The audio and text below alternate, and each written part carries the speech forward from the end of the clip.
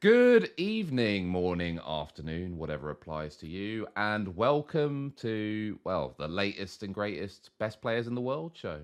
I am joined, as always, by Mr. Kira, and of course, friend of the show, Kuru Yatagami from K Project. Do you know that one, I Nymaera? Yeah? do.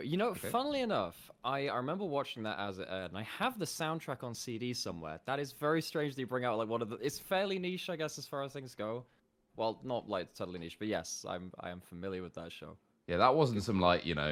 deep dive into my archive of Weebery. That was just a very quick characters with long hair in anime Google Yeah. search, and then Well, I did say last time I was on one of these shows that I'd bring one for you, oh, Rich, here we because I got go. to return fire. So well, rather than Rich, Kento Nanami from Jujutsu Kaisen. You are very much the salaryman here. Just you're coming in, you're making your shows, you're on the clock every time. I appreciate that about you. Wait, what's he called? Kento Nanami. Kento Nanami. Well, if you talk That's about it. That's it. anime, I'll consult a scalpel of what to do with that. He wears sunglasses inside. I'm not sure about that, but outside of that, yeah, I can see it. I can see it. Yeah. Right. Before we get into anything esports related, we do of course have to address the would you rather. Now, weirdly, because usually when I put out shows, by the way, I'll usually record like the day before and then put it out the next day just to give time in case anything goes wrong. For some reason, this time I decided to do it 2 days before it was going to come out, and then my internet went out the next day. So actually, I had divine intervention. God watches this show is basically what I'm trying to say, guys. Like he was so determined that this come out on time that he gave me an extra day. And yeah. So my question for you though, along similar lines, is would you guys rather, and I'll start with you, Nymera, would you rather, in fact, you can probably relate to this because you literally are a Berlin resident. So this is like a daily thought process anyway, I'd imagine. Would you rather have insanely good internet, let's say, I don't know, 5 gig line, instantaneous downloads, you're pinging it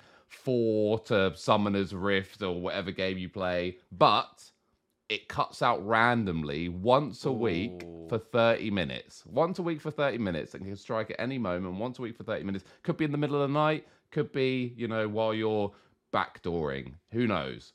Or would you rather have average internet? Let's just say, I don't know, 50 meg. And, you ping at 35 to everything. But it never, ever, ever, ever cuts out. What are you That's taking? better than my internet now. I know I can relate. I had to view this purely from a work standpoint because I do a lot of remote casting. I do streaming. I upload stuff to my YouTube occasionally, very occasionally nowadays. I'd have to go with the average stuff. I can't like afford to just like be cutting out in the middle of a cast. That shit kills a show. Some of it is very funny. In fact, I actually had that happen not through internet, but through like a 5 street power outage in my block, which put me offline sometime towards the end of the summer, and I left Munch to solo cast.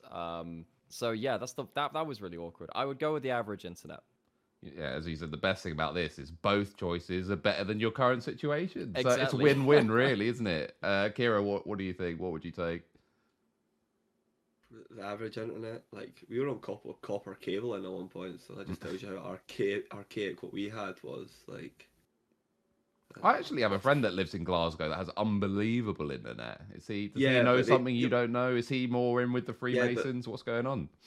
that would help if I lived in Glasgow, wouldn't it? I Oh don't. yeah, true.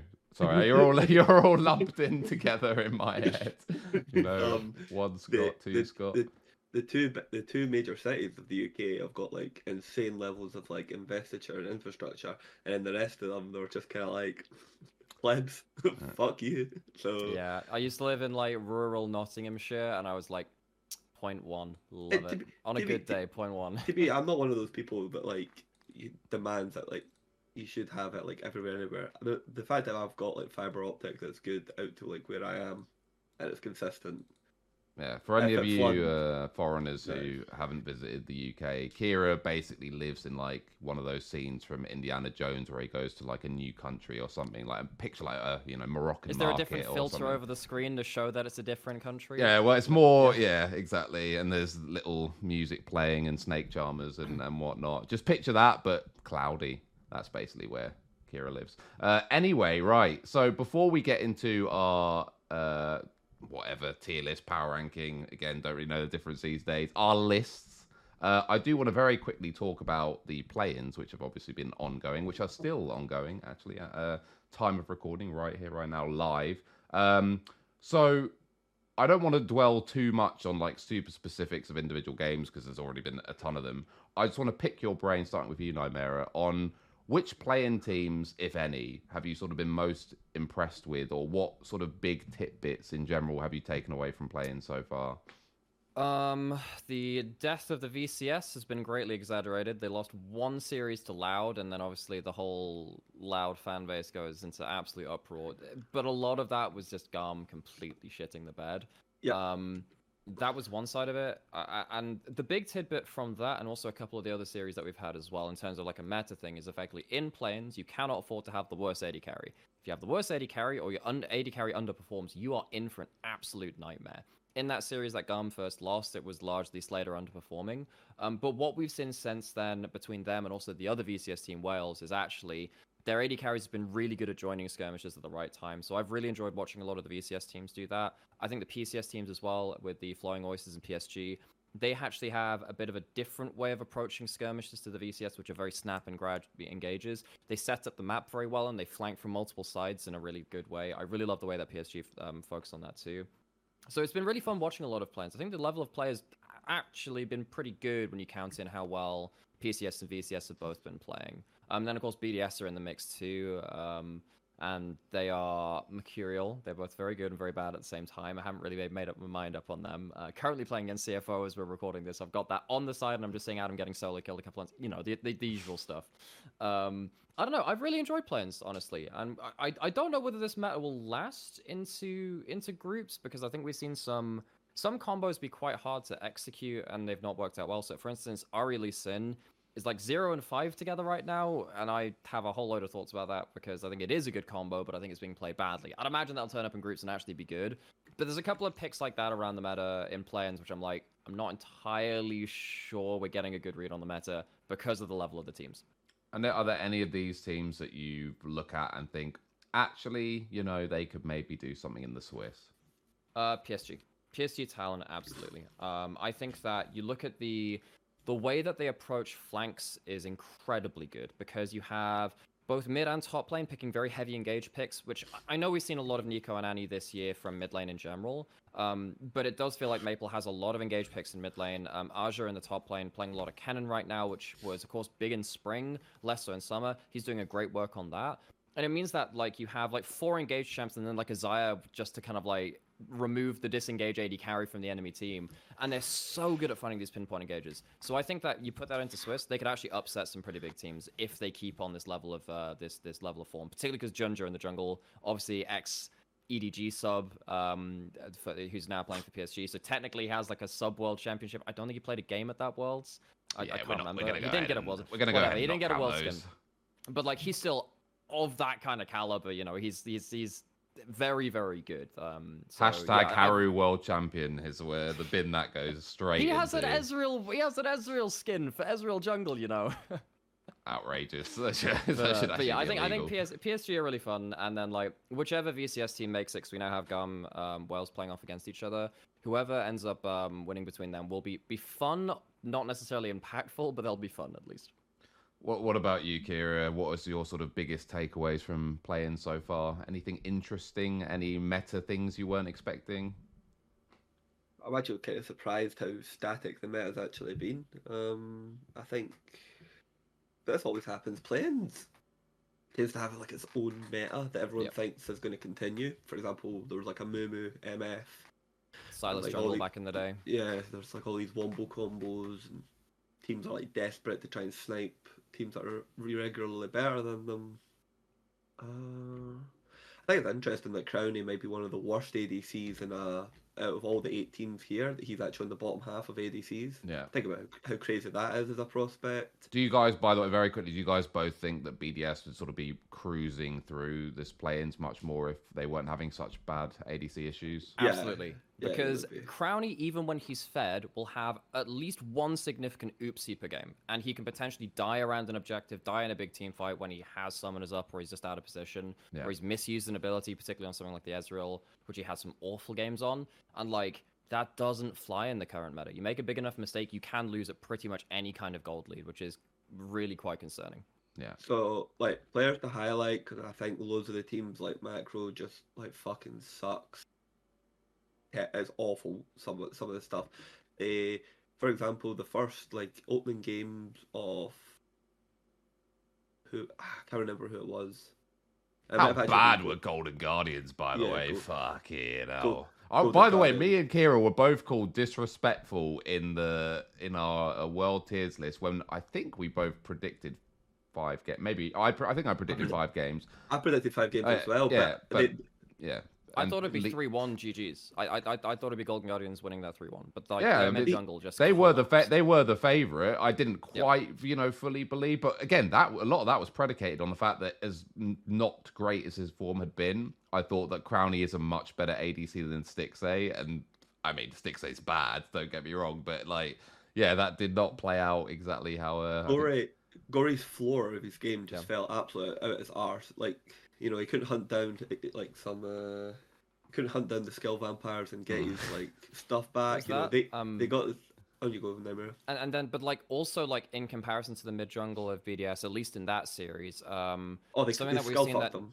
yeah, they absolutely destroy them. Like I think Nuke and Shio have done a really good job. When Nuke has an early winning matchup where he can chunk out and then kind of like hold the wave on his side of the lane, he forces the laner coming to him and the Shio gangs. It's pretty simple, Yeah. kind of like stuff Yeah, like it's what that. But Mad they've done Lions that- used to do with Humanoid. exactly. Humanoid Aloya on Mad Lions. Yeah, but they've done that so consistently, and like it felt like I don't know what happened with Gory, but like he just hadn't read that kind of playstyle at all, and just gets blasted. And they had no solutions to any of the things. Like I was talking about BDS having all these silver bullets, and like Golden Guardians would run out of solutions. It turns out just Adam.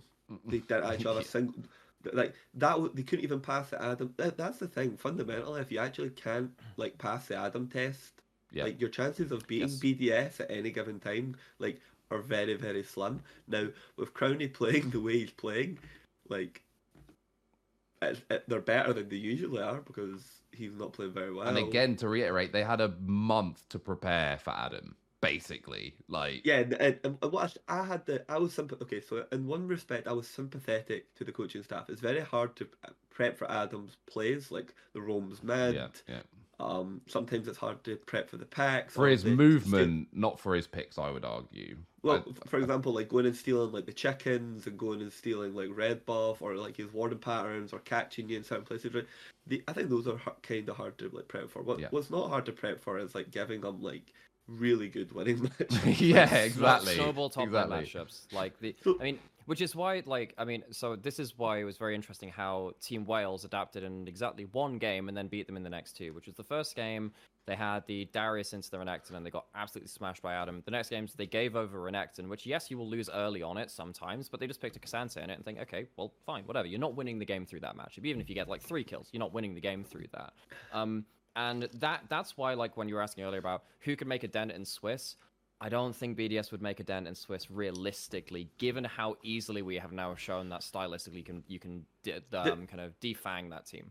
Their drafting is terrible though. Adam's by far their best player right now, Yeah. and they haven't been counterpicking from as much. And he has been playing like really well, front running with gold leads, like as well as you could ask anyone basically. Like, I'm going to say something that's outrageous here. If this was, if you removed his name bar, right, like in the Darius games, I know and what you you're like gonna put say. like you put like a Korean or an LPL top laner, and he was like front running these leads, everyone would be singing to high heavens. Obviously, Adam isn't as good as these players, but on these like specific packs, you know what I mean? He like really does. Yeah, he like really does like push his leads. Like for example, the Garen assassination. Yeah, it's partly the what's his name, Stixie's mistake. When it's in the 4v1 in bot lane and he still kills Stixie. Like those types of, and Andy's behind. Like those types of plays they're really good to see. And he clearly understands like the damage limitations. The other players, like I would just like to highlight was first of all, like I talked about Gam being the best playing team. And sorry, like that's not BDS. Um, I still think that was arguably true. Obviously, they then lost to Loud, and everyone turned into like screaming hysterical people. But I think really, if you watch that game, they like choke it super hard. Yes. Like the mid lane Slater player, has an awful yeah, series. and Catty misses all these skill shots on a CC'd like non-moving target as Ari, and the Robbo, My the favorite. Robbo, the top laner of Loud, was super fun to watch. A lot of praise for him. Glory been playing pretty well from Team Wales. I'd seen Glory before from watching Gam, but like now I'm like watching more of like what he's doing in terms of carrying his team. And that's it. I think PSG looked like that. On you go. Yeah, I think PSG look best as a team. I think that they have some great players there. I think particularly they're just I don't know. Actually, just the entirety of that team. I think you can pick out any names out of, and they look really fun. I really want to highlight Artemis, AD carry from Team Wales. I think he is an incredible Kaisazaya player. Typically, the teams which have won the VCS have actually not had the best AD carry for a while. But Artemis was the guy that went to Asian Games with Team Vietnam instead of Garm's AD carry. So it's basically like a load of Garm, and then there's like the bot lane of Team Wales instead. So I think Artemis is great to watch. I think you already mentioned Glory from their mid lane as well in Team Wales, and then Kiaya, top lane for Garm. This guy had an absolute monster series this morning, and the other series which they've won. So whichever VCS team makes it through to play-ins, there will be one or two players on each team which will really have some moments to strut their stuff. I don't think they're going to cut it as a full team. Because again, as we said, play-ins tend to be very different from groups in terms of meta, and obviously with Swiss this time, basically the same thing. The Swiss teams will all be scrimming each other. They'll occasionally scrim the play-in teams if they're looking good, but a lot of the play-in teams will not be scrimming the main teams, the main stage teams, until a little bit later on. So yeah, I think those players look really good, and we will see if BDS wins this series that's playing right now, and then if they can beat PSG as well. We'll see what happens there. But whatever VCS team makes it, there will be a couple of very interesting players to watch.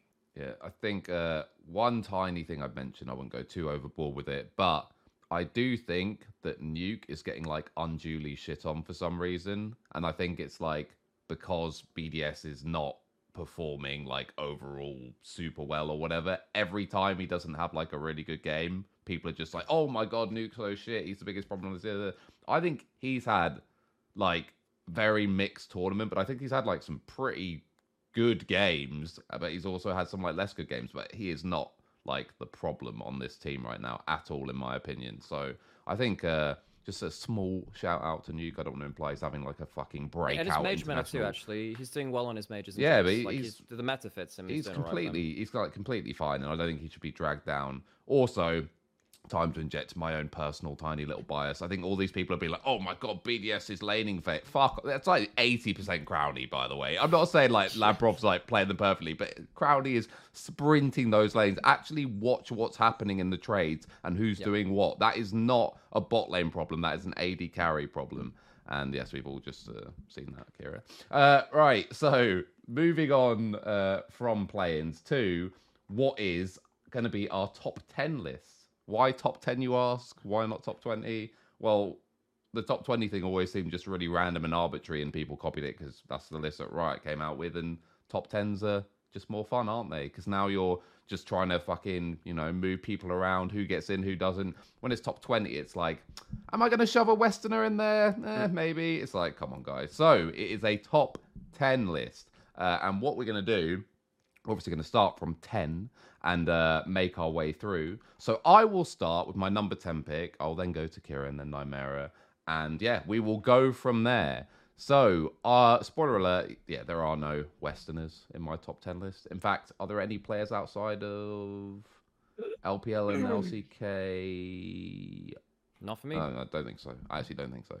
Right, so my 10th pick may be my most controversial. Not in terms of placement, but in terms of being on the list at all. And in 10th place, I have Delight from Genji. He's in my hot honorable mentions. I was wondering if I was going to put him 10. That's a great pick. I love that. It's not like an amazing year to have like an obvious support. Let's say like last year, if you didn't have Kyria in your top 10, you're probably trolling. Like it's not like that. But I just feel that the main reason, and it's a valid reason, why people might not have him on the top 10. One, because there's so many other fucking great players, but also he's not blooded at this level. I think it's fair to say, like, he doesn't have the international experience, etc., etc. But for me, he is the best support in the world, and more importantly, this is top 10 players at Worlds, almost sort of projecting as well who might be a top 10 player at Worlds. This is his meta. He is so good on the engage supports. He's so good on the melees, the Rakans, etc. And I just think he is perfect for this meta, and he will be the best performing support at this World Championship. So I do think he is worthy of his place in terms of me also not just saying how good a player they are, but projecting how likely a good individual performance they'll have at this World. So that doesn't necessarily mean Genji have to make finals to justify that or whatever, but I just think individually he will show up on all of these meta picks. He is my 10th place player. What say you, Mr. Kira, for your 10th place player? I'm guessing you don't have Delight. No, like I think put it this way: take an average team, stick the best support player in the world on it. Right? This is the problem with support in League of Legends. If you take average teams and you stick support players on them, right? What like supports are what redefine and like cause the specializations in the elite teams. What your support facilitates in terms of actions is what tends to like contrast you as an elite team compared to any other elite team. Think about EDG,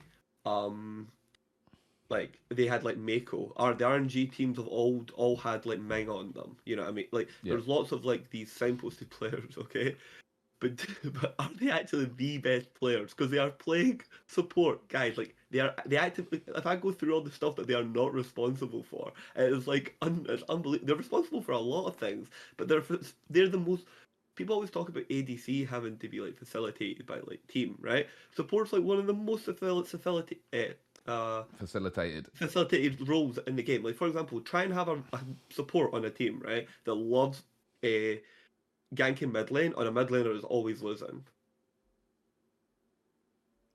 Like they don't do anything. This has happened a million times with players in the LPL and LDL. I've seen it a million times. It just when your mid laner's like Chovy and he has like really good lane prio, it's like when can I go mid lane? Oh, anytime. It's Chovy time, baby. Like, is it ever wrong to go mid? Like, obviously there is bad timings, but I'm just saying like that is the ironic stuff. Obviously, what you're saying is true, at least to a certain extent. But I still believe that you can be judged versus your peers and relative to the strength of other people who play your position. So it's still possible, I have Deft as my 10th, okay? And then we can talk about why we have people at 10th. So I've got Deft at my 10th. Reason is Deft every single year is just undermined. He actually set like a bunch of LCK records this year. Played like Lucian Nami. He's probably the best part of that team, which I don't think was ever the bargain when he joined. Especially when you have that mid-jungle. Put it this way, Deft and Viper have both got like takes to being the best ADC player in the world if Ruler didn't exist. If Ruler didn't exist, Deft and Viper's years this year would be things getting sung to high praises. I know Elk, because he has lots of like top finishes, would maybe be getting more, and we could talk about that more in a little bit. But I think Deft is just he's. I'd be saying the exact same things I said about last year. He's very, very, very good in late game situation. He's very good summoner economy.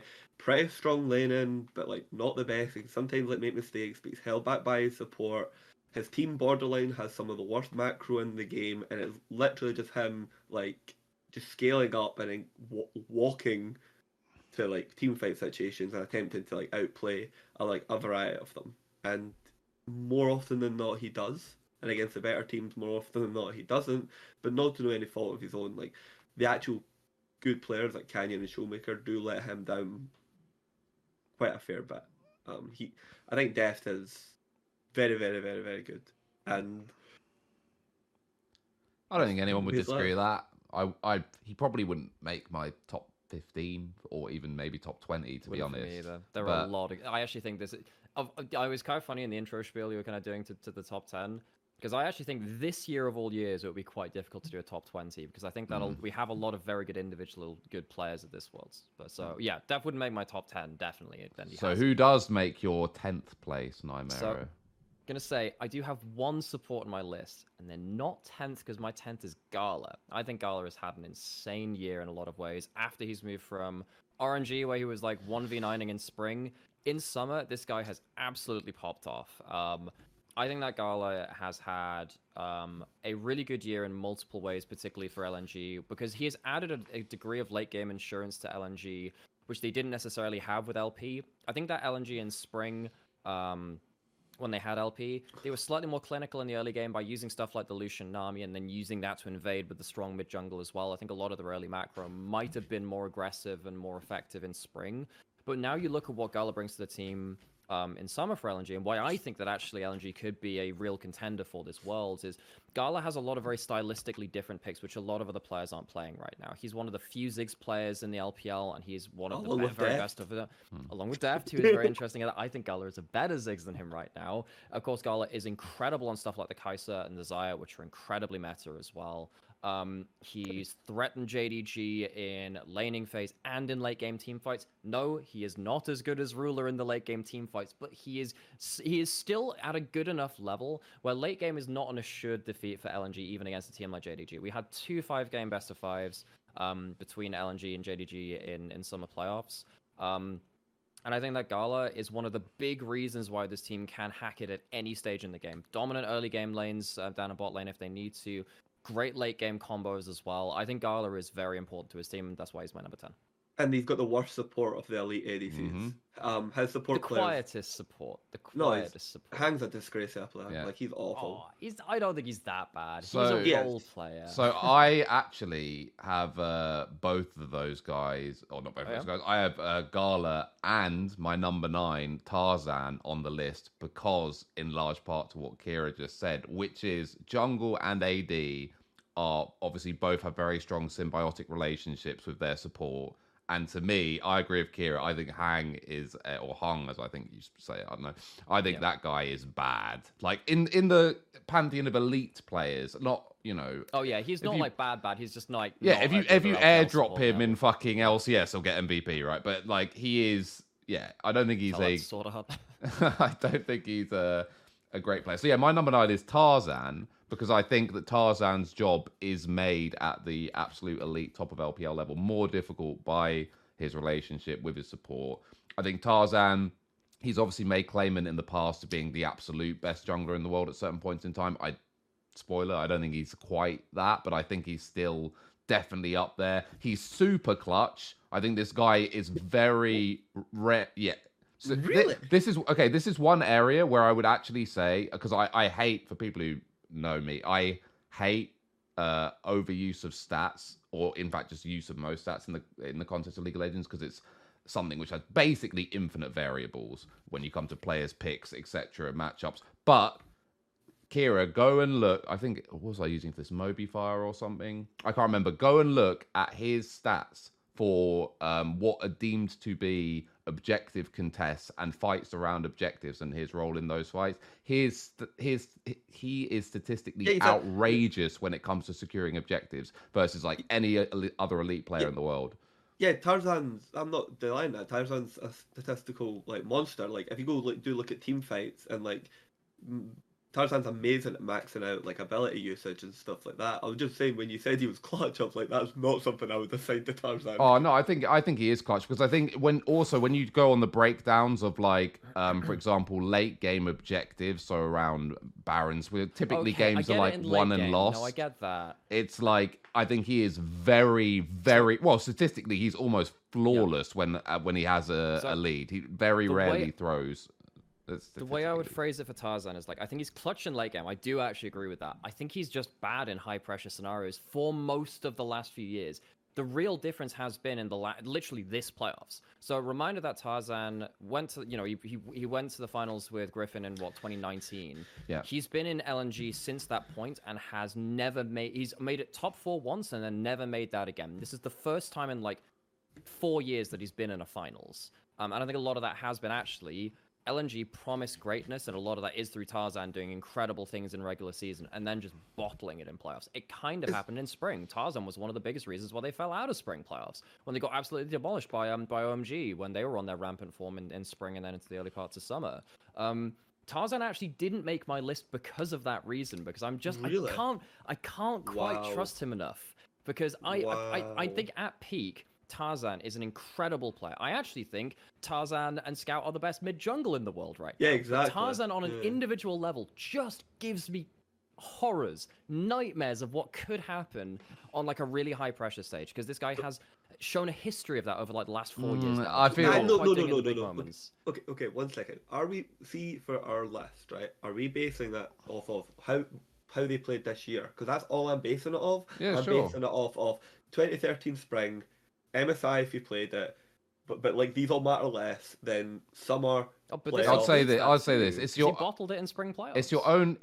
Ultimately it's your own criteria. But I think logically the two main metrics would be what form are they coming into Worlds with, and what do you like? Do you project them to have decent performances at Worlds based off of that? But it's your It's own. not it's not binary, because people try and say that like Tarzan's like a tilter, like he like tilts really really badly. Well, I actually don't think it's the case, but I also don't think he just get to be like clutch for like no reason. I actually think he's just like No, in the okay, so middle. here's what happened, right? So the narrative obviously is that Tarzan is a Joker. bit of a choker or whatever. So I sort of, I don't want to say deep dive, that gives me maybe too much credit on this analysis, but I looked into this narrative and I don't believe that it's true, or at least I believe it's grossly overstated. And actually, again, statistical metrics in League are such a sort of poisoned chalice on their own, but I think that actually you will see the opposite when it comes to a lot of these things. I'll give you the OMG series. I think that is one where you can just look at his individual performance throughout the series and be like, no, that wasn't it. But I think generally his individual performance is heavily tied to team disappointment, which isn't always or even usually on him. I think what tends to happen, and this is the thing, by the way, and this is where, and for some reason, we don't do this in basketball, or people like Skip Bayless do, but generally we don't do this in stuff like basketball where you have like a 7-game series or something, where if someone plays really well across, like, let's just say 3 of the 5 games, and they're the reason that team's even in the game, that if they have like one choice moment where it's like a high leverage moment and they don't come out on top or something, then they might still get tarnished with that brush, even though they had a really good series. I feel like Tarzan has had loads of super high level series where LNG haven't come out on top, and then he is just tarnished with this brush that he didn't like pull through in the clutch. And I think it's the opposite. I think if you show up in the majority of games in a series, in a high pressure series, you are clutch. The fact that you might at some point in game 5 or whatever, maybe that's the highest leverage moment of the all, I'm not going to overly read into that. I think it has to be factored in, but for me, as I said, I think statistically, especially around late game objectives, he's actually very reliable, and most games are decided ultimately, whether they have a gold lead or not, by fights and control around late game objectives. And he is the best, literally the best in the world statistically at that. So I think maybe I went with a bit of a spicy take of no, he's not choke, he's clutch. Maybe that was an overstatement, but I do think it is a narrative that is overblown. It really depends where you take the snapshot, because again, like, I obviously very heavily remember spring playoffs, but then also even in summer playoffs there was the Weibo series, which went to 5 games, and it literally went down to like one last wave defense could have changed who went forward between Weibo and LNG. This is what I mean, though. But did he have a good series? Actually, no. In that series, he didn't. In round 3, he didn't. That's he the didn't. thing. The best that of was 5 that against was Weibo. Game 2, the Weibo game series 2 was shit. It was really bad because you look at the first couple of games, like he had a Nocturne game where he was just like continually finding the wrong engages. Even when they were winning, he was largely a lot of him like dying in pretty bad spots too. It felt like he would be out of position and the rest of the team would then try and like bail it out and just about manage to win the fight. And because it's Weibo, sometimes you can just do that as well. I think the JDG series are a lot more of a credit to him though on the other side, which is why this is why I really agonized over where to put Tarzan on this list, whether to include him. And I had to go at the end of it, like, actually, I think there are more consistent high-level players that I would put in my top 10, even though I do think he is part of the best mid-jungle in the world right now. On an individual level, I can't quite justify putting him in my top 10. Okay. Well, I've got Tarzan on my list, right? And I might as well can I just like spoil where Yeah, I've got yeah, him on the yeah. list? It's just so we can just talk about Tarzan in one go, right? So I've got Tarzan. I've got him at eighth, right? So the reason I've got him at eighth, and I think Tarzan's flawed, but I'm actually okay with people being flawed because there's very few players who are just generally like, well-rounded in all areas of League of Legends. It tends to be that you are good at a variety of areas, then you have a problem, and then the team creates either solutions to your problem through like drafts, other people's play patterns, yada yada. The thing I'd like to highlight is how often wins of the LNG just come from mid 2v2.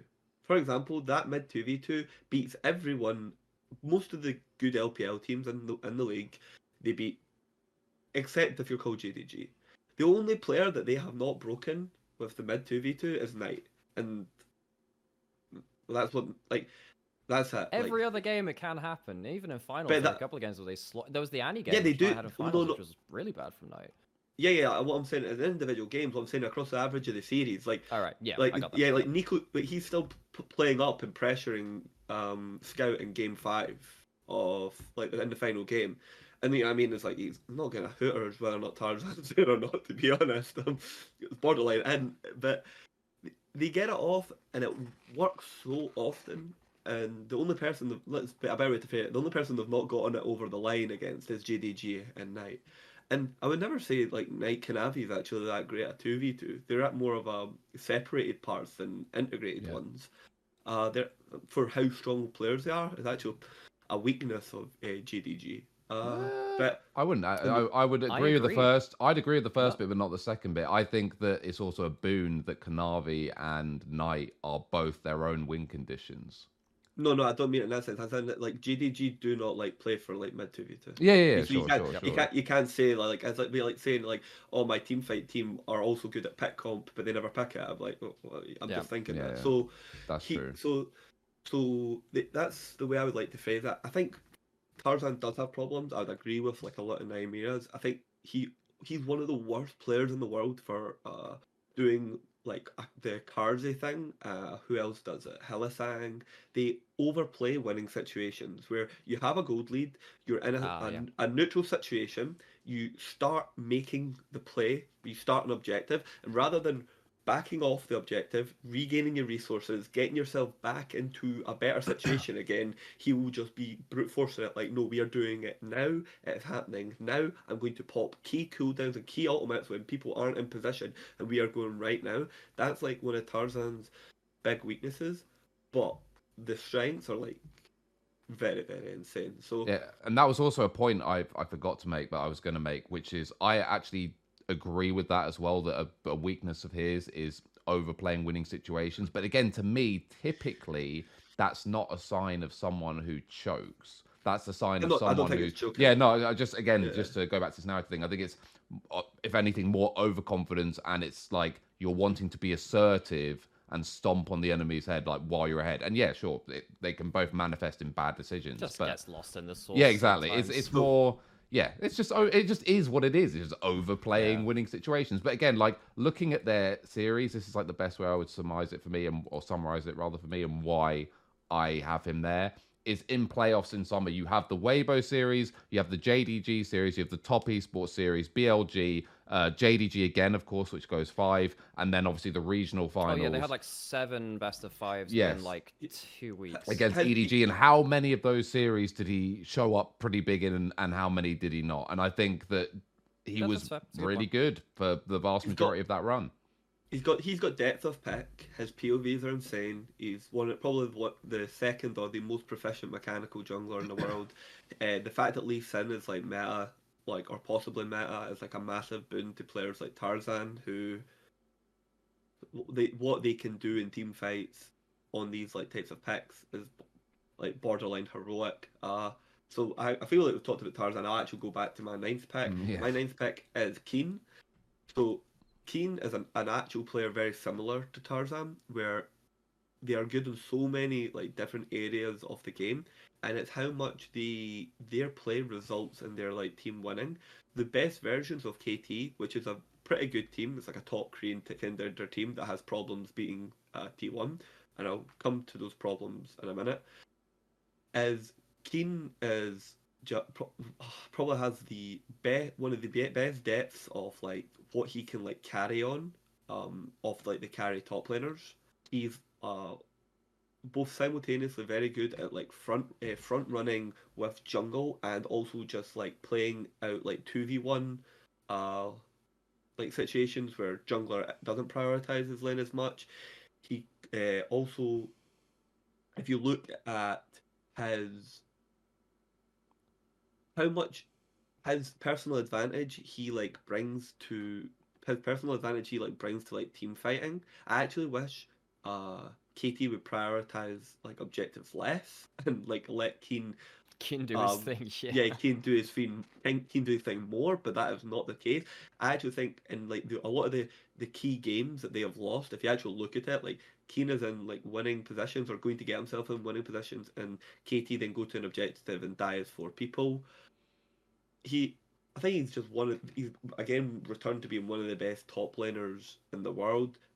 But a lot of the part of what makes him on this list is just how important he is to his team, because there is maybe 3 players outside himself you could put on that team and it would still work, and some of them are Chinese, so you can't really say that fact.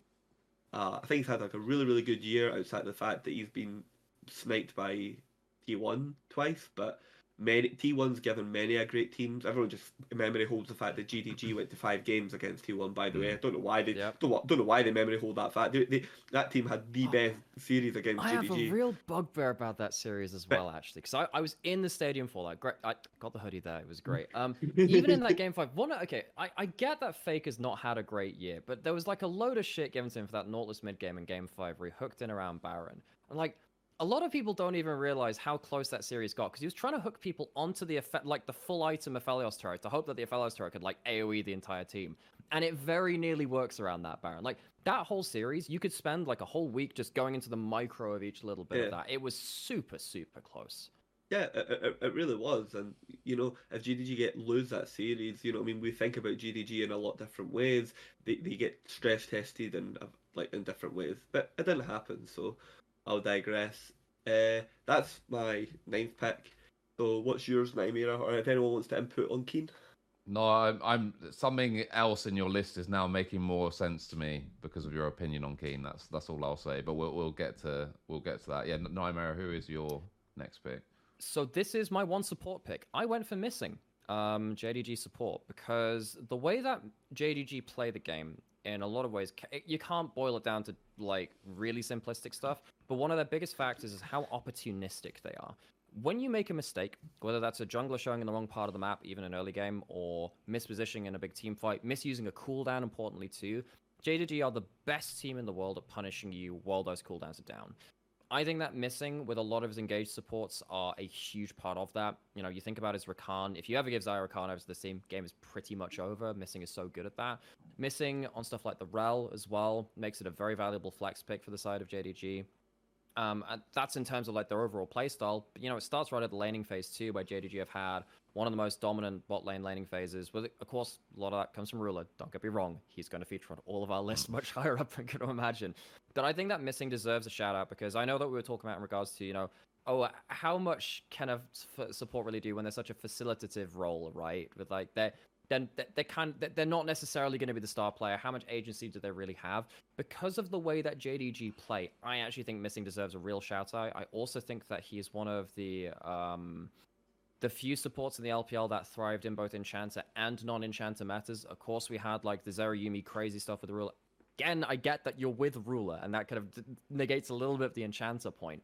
But when you compare that to some players who look really uncomfortable on the Enchanter meta, so who are also still great supports, I think On is a little bit suspect to this, where even in Enchanter meta, he's like, look, I'm just going to force hard engage supports and we'll make it work. That worked for him, that's great. But Missing was like, I can do whatever I need to with this. I think he's a really top tier support. He's been super solid this year. Do you think he's the best Rakan in the world? or one of them. I think Delight's the best Rakan in the world. I actually think that's Delight is the better Rakan, but I think that Missing is better for his okay. team's playstyle. This is why I was like honorable mention to Delight for this list, because I was watching through a couple of the Gen G series kind of later on into playoffs for them as well. And I was like, wow, this guy is just really good at kind of getting to the right point on the map here. I think he's a very good roaming support and whatever, but I think that Missing on the whole facilitates his team's playstyle even more than Delight, who I think does incredible work for his team as well. But I think that Missing, the way he facilitates his team is actually very impressive to see for me. Right, going on to my number 8 pick, and I won't spend too much time talking about this because it's a player we've already discussed. I now have Gala.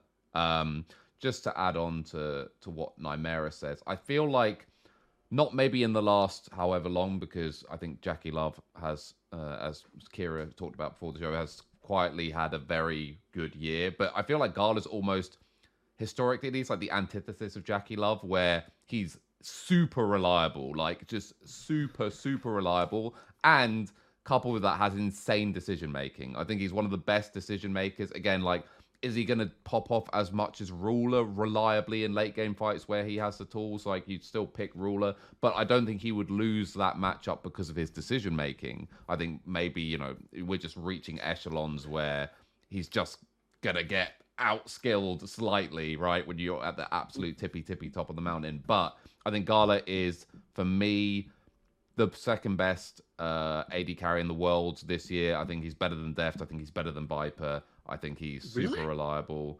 Wow. I think he's more versatile than them, which is a big thing in this current meta. I know that Viper's done everything in the past. Historically, Viper is the I superior think player. Gala's literally the same player as he was with RNG. I think people. Yeah, but maybe. But I think that I think he's the antithesis of Jackie Love, where in the past Jackie Love, again, we're talking about the highest levels here. I don't want to keep having to caveat that, but at that level, I think Jackie Love has sometimes been the reason why his team didn't quite make it. I think Gala has never been the problem on his team. It's always been a condition for why they would or should make it. And actually, historically, has been let down by teammates, quite frankly, like historically. So I think Gala, for me, deserves his place on the list. Again, if you want to say that Viper is a better fundamental AD carry, like historically, I wouldn't argue. I'd have Viper higher up on my list, I think. People like Elk and Deft, I actually probably wouldn't. I actually think no. Bro, I would wrecked you take last Gala. year with it. I literally fucking wrecked. I literally said to you last year, if you took away the nameplates, I showed you Viper and Deft. I was like, you would not be able to tell the difference. And like with the Viper gameplay, and you're like, you would. I was like, no, you wouldn't, bro. I was like, Deft, and then Deft went on to win. I got wrecked by Zeka, but we'll not get into that. But again, I'm not. I won't say it for a third time. I think historically and in general, Viper. Again, my criteria here is also largely weighted on going into this tournament. Who am I projecting to be top 10 players? And I believe that Gala will be a top 10 performer at this World Championships, and I believe that Viper will not be. Viper's not at Worlds. Yeah, exactly. So, which is why he's not in the top 10. Which is why he can't be on the list. But for example, if I could, outside Hang, who's don't even want to talk about that, right? I think people really overrate like Gala, where Rage is very good, but it's where we get into like the depth of like play. Now at this he's going to get to play a lot of the ADCs that he's very like proficient on, which is like ideal. Like again, that is factors into my. That's why Delight would not be on my list if this was an Enchanters only meta or something like. Yeah, that's fine. But for example, if this was engage only meta, actually, by the way, if this was like all Alistair, Nautilus, Leona, then actually On might make my list as well. But I think that missing just about pips and suppose because there's still a little bit of support versatility, a little bit. But for example, Gala's going to be like exposed to like a lot more like varied like strategies. Yeah, if you actually go look at how many bot lane, how much bot lane picks and stuff he was actually exposed to, it's actually pretty limited. They played against OMG and lost. They played against Weibo Gaming, and they played against I can't remember who else it was. They played against OMG and they lost. And then in the summer they played.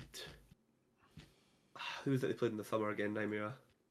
LNG, they played against Weibo. They played against. Oh, sorry. They played the full bracket. Sorry, it's not them. I'm getting them mixed up with. I'm getting Gala mixed up with Elk. Sorry, because LNG played the full bracket. No, Because we they went. played against Yeah, Czech it was the yeah. ones I topped esports and Sorry. JDG Yeah. twice. I'm sorry. ADG. I'm getting them mixed. I'm getting them mixed up with BLG. Ignore that, guys. I fucking. I mean, they did beat BLG in the lower bracket, of course, which is another thing too. So 3-0, yeah, wasn't yeah. it, They, BLG? no, in that losers final, technically. 3-1 it would have semi-final. been. What do you call it? What was I saying? I think like a lot of people just look at like Gala's like upside, and then they forget, like, for example, here we go. And it's really bad to like say this. When he's in left in like 1v1s, like AC 1v1s of people like Ruler, okay? And like both teams are away like fighting at the siren call that is Herald, right? In LPL, you know what I mean? We've got to decide the game in the first 15 minutes. And look at what each team like walked away with in terms of like value. Like, I think you'd be like hard pressed to say that like Gala was getting more out of those like situations where I think he'd be like better like rotating into like mid at like times. And it's so hard to like talk about all these things because you don't know if that is I'm not sure I agree with that because particularly with JDG, they almost always leave ruler bot lane to get 2 plates, and you can't really afford to ever do that. I think it's actually pretty fine just but to he was deny getting ruler advantage through that. he was getting the 2 plates into Gala in 2 of the games. I don't think that's always true. I might be wrong, I but can't remember all of that. But like, also another thing too is that when you think about LNG's Herald plays, one of the big things about this is like they often have Zucker on a Renekton pick, which the biggest spike in Renekton's game is actually just first and second Herald because he gets full rage and gets to get like basically double value abilities compared to anyone else on the map. It's insanely powerful. It means that you can 4v4, or even hell, you can even sometimes 4v5 with a good enough Renekton pick around Herald. And Zucker was on great form in summer to allow that. What Gala was doing was picking champions which could capitalize on a 1 Herald because his top side of the map would win that already, which means he can take a bit of a dip in the early game because he doesn't need to be the impactful person at the Herald, and then come in with something like, I mean, LNG are the best team in the world at playing like Tristana Ziggs, for instance, where they'll have like the Ziggs in bot lane. If you ever give them that combo, effectively the game's over. If they have like Renekton, Tristana Ziggs in their lanes as carries, you know that they're going to win the Herald fight because they have the Tristana and the Renekton, then the Ziggs gets to demolish a tower, and they completely open the game. And that, for me, is not something which other top tier AD carries are doing right now in terms of having that extra kind of like ability to step back a little bit in the early game to have that mid-game spike on something like a mage. Very few AD carries are doing that, which again, that versatility gives me a lot of faith in Gala at this Worlds. Actually, I can tell you, I've just went and got it because I time-stamped it. I'm so sorry, I've gotten it wrong. It's Gala actually goes to lane to 1v1 Knight with TP. That's what happens. It's in game 1 of the grand finals. Okay, and Gala, this is a thing, a problem I have with Gala, but I can't tell if it's Gala or LNG. But where you go on the map, I put more on you than I do in your team. So Gala, like the lane assignment. I would like, say Gala, I don't know how LPL teams run. I would actually say that would be categorically wrong for Europe. When AD carries are resetting on the map, they are almost always told what their assignment is. LNG are incredibly organized about their lane assignments. So then it's one of their biggest things, actually. So that would not be. I would be very surprised if that was a Gala thing. I think that would be an in-game leader thing. Then that's even worse. And the person, we don't know who the in-game leads for that, but whoever it is, it's like they're actually inting. So there you go. Yeah. Well, I don't know how it's so possible, how it's happened so regularly, because unless Gala's calling himself, because how often he like lane assignments poorly outside his Ziggs is like very good for this actually. I think this is a fine thing to speculate. By the way, like he could definitely be responsible for any all or none. Like it's a thing. Yeah, I can only speak from like a Western perspective, and AD carry lane assignments from base are definitely 90% of the time an in-game leader thing rather than a ADC thing. But I take the point, and if he is in charge, I have no idea how the shot calling responsibilities are divvied out on that team. I have no idea. Maybe he is calling his own plays. Who knows? Put it this way: across the average of like their play, It's not. I think Gala's like bad. It's just I think like he gets massively overrated in like periods of like time where he gets to play like he's like specialized picks. And if you look like at a bunch of people look at like how good a team LNG is, like as like a team, and then you add Gala and how bad LP was as a player, it like makes you put a Oh, lot of like he wasn't that he's awful. bad. He's fucking You know, terrible, man. he But was he was a big part of why they could play the early game the way they wanted to. Now he wasn't a great mid and late game team fighter, which of course in the LPL is a bit of a that's the what kicker. I get it that's from what that you're here for. perspective. That's what you're but here for in ADC majority of the time. I mean, actually, LNG won a lot of games through his playstyle in spring, and actually, up until they collapsed in spring playoffs, that playstyle was working very well for them. So I would push back on that. I think that Gala has I changed think the a team guy in the way that that they organize themselves. cancels Varus all attacks 4 times in a row. I can't handle that.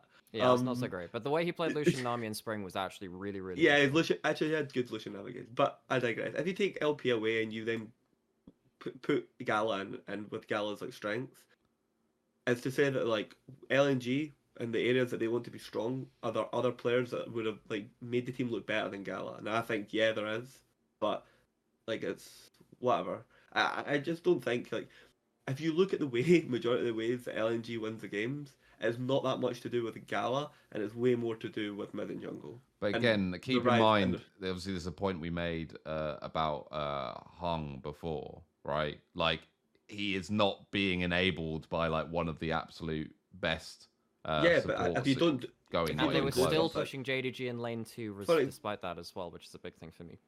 for example, this is the same as a way of saying like Reckless could play all the lane dominant picks, but because he had what's his name as his support, Rux. Rux, he couldn't do it, right? Like, do I give Reckless props for things he didn't do because he had Rux? No, but the point is that Garlo is actually still pushing lanes with a bad support. Yes. Reckless He's wasn't pushing doing shit JDG's with bot lane. Rux. He's So pushing like, JDG's bot lane. yeah, it's like you have what Reckless but, who like, can't push Hang- any lane at all against anyone in any matchup, and Gala who's actually winning a bunch of Yeah, but lanes with a bad support or not bad support. Yeah, but Hang's like there's different metrics of bad, and also like Hang like trolls like different aspects of the game, like not just like laning. Like for example, like Hang's lane is like okay, it's not like amazing. Missing laning's not that good. If you go look at the majority of ruler lanes that are lost, it's missing like engaging and like just get himself like chunked majority of the time. So it's not like missing is like some god tier like laning support right now. Well, like in general, in the aspects of the LPL. So sure. I don't know. I mean, I'm just a lot I lower would. on him than you guys. Yeah, I don't know. I think. Yeah, I I don't just know. We watched too many POVs of like Gala, and I'm never like actually that impressed. Like I get told he's the second coming, and I watch it, and I'm like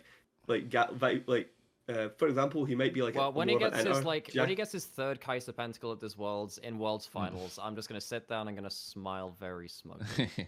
Yeah. But so you have Tarzan at 8, right, Kira? So we'll skip past that one for now. Nymaera, was there any reason quickly why you have him at that specific placement? Actually, is there any justification? Wait, who did you have at 9, Kira? Keen. Okay, never mind. That's a impossible comparison. Right, Nymaera, who do you have at 8? I have been top laner at BLG. I think that Bin is a real X factor for BLG. I think that he is one of the few players who can play very hard into carry top style from the LPL and impact team fights in a very meaningful way. I actually think that one of the big issues that a lot of LPL top laners have is, besides someone like Ala, actually on EDG, there are a lot of players who can play teamfight impact or side lane win condition, but they can't really put both into the same way. I actually think Zucker also did okay at that too. So there are some players kind of like on the verge of that, and maybe they come and go in regards to how well they can enable that. Bin is someone who can consistently transform a side lane win condition also into oppressive teamfight potential too, because one of the ways that BLG won the regular season with like a record-breaking regular season record was 14-2 in best of threes. They finished above JDG. And yes, while they did end up losing to LNG, and of course JDG in summer playoffs, I really think that the way that Bin fits into their style of very quick engages, very, very quick collapses, and then heads-up play to realize when someone is separated, in the way that I was talking about JDG being very opportunistic about the way they play, that's also one of BLG's biggest strengths too. When they realize that you've stepped one step out of position or use a cooldown, I actually think that's one of the reasons why JDG beats BLG, is because they both try and play that same opportunistic playstyle. JDG are just better at it. But one of the reasons why they are so good against all the other LPL teams is that Bin has their number in a side lane and then also in team fights as well. So for me, I think he's one of the very best performing top laners in the LPL at multiple styles. I think that he has shown an evolution from spring to summer in not just playing carry picks. He can, of course, Cassante is that thing which does everything, but he can play some more tankier bruises too. So it's not just being a team fight 1v1 laning player. I think he's just a very good all round player. So that's why he's made my top 10. Yeah. Do you have him on your top 10, Rich? Yeah, I actually have him slightly higher. Do you want to talk about it? Yeah, now? yeah. I only have him one place higher, so I'll mention it now. The only thing I would add to that, and maybe this is slightly controversial, but I don't have 369 on my list, and the reason Really? no, I don't. Ooh. And the reason why I don't have 369 on my list is because 369 actually I would throw in as the other player who I would say can play multiple styles to a very high level, because obviously now he's been playing fucking Oddwamne duty almost in like a lot of their games, seemingly. Obviously, more evolved style, let's say. But I think currently what Bin does for BLG is harder to do than what 369 is doing for in the context of him being Way on JDG. harder. Yeah, and I think I would also go a step further than what you said, Nymaera, which is you touched on it, but I don't think it's one of the best. I think Bin is the best side laner in the world, and I think he is the best carry top lane player in the world, while also being able to play slightly other adaptive styles. So to me, yeah, he's the best again. And we know how much like the East can dominate at Worlds through top lane. So there's like a lot of value there. And to like the point, he's gonna get some eye candy. Yeah, exactly. To the point like Kira made earlier about like, you know, how much can a support do? Well, how much can a fucking Eastern top laner do at Worlds? The answer is a lot. So I'm expecting him to be very good at Worlds. He's the best top laner in the world for me going into this tournament, and he's the only top laner on my list. So yeah, I have him at 6 on mine. So I've got him at fifth. I think I've got him the 5th best player in the world. What? Yeah, I've got him as the 5th best player in the world. Okay. Yeah. The reason is how much he contributes. Again, it's the same as Kane, but he's a better version of it to like his team's like wins. Right. Second, right. I put this to Peter Dunn, and we weren't sure how viable Cassante was going to be at Worlds. Now that is still to be shown how viable Cassante is going to be at Worlds. It looks pretty viable, and as such, like this meta is bonkers for Ben. You throw in GP, that's crazy. Like Renekton's, Jax's, Gwen's, Cassante's, GP's, possible Jace His flexes. Aatrox is great still. Aatrox, yeah. So it could be a really good world for Ben. But yeah, even outside of that, obviously BLG had the summer slip up, where they, fucked up. They didn't get to rematch against GDG. They're still one of the great elite teams.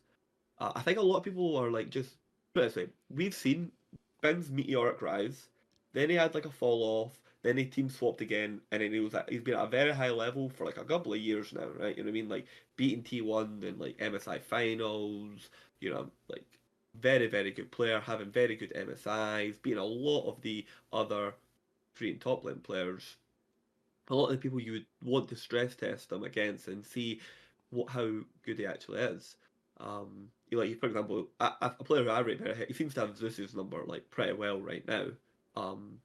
Who's an amazing player, someone who beats Keen quite regularly. But I'll speak more about that later on. Again, reason I've got Ben on the list and not 369 is Ben is so much of why his team wins. Is actively pushing advantages. It is where BLG's advantages are often placed 2 wins. Does he get it over the line? Does he have the championship? No, because he loses to a GDG.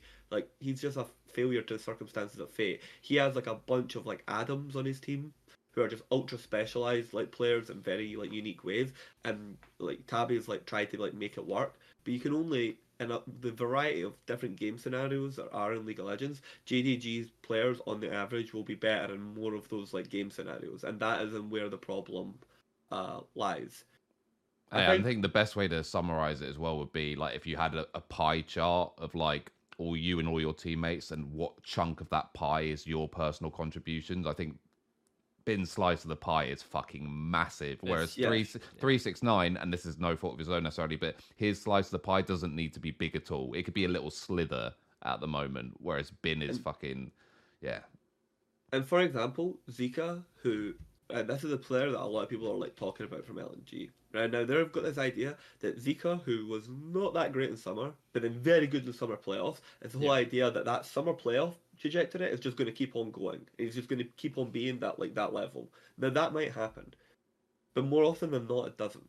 Like, Ben has a lot more tenure, and particularly at international events. He's mega clutch, by the way. Like, Ben is insanely clutch, and he's what this is going to sound like an adage, but he is actually like a big game player. Like the more you like pressure and the better his like opponent is, Ben actually like plays up to like He plays to the level, like, yeah. yeah, but like in a massive way. Like, you know what I mean? Like, he's very, very good, and so that's why I've got him like so high on the list. Because if you think BLG are like a good team, well, and I even think BLG could fuck up at this Worlds and finish a lot I lower think than so other. too, but it won't be Bin's fault. Yeah, It will not exactly. be Bin's fault.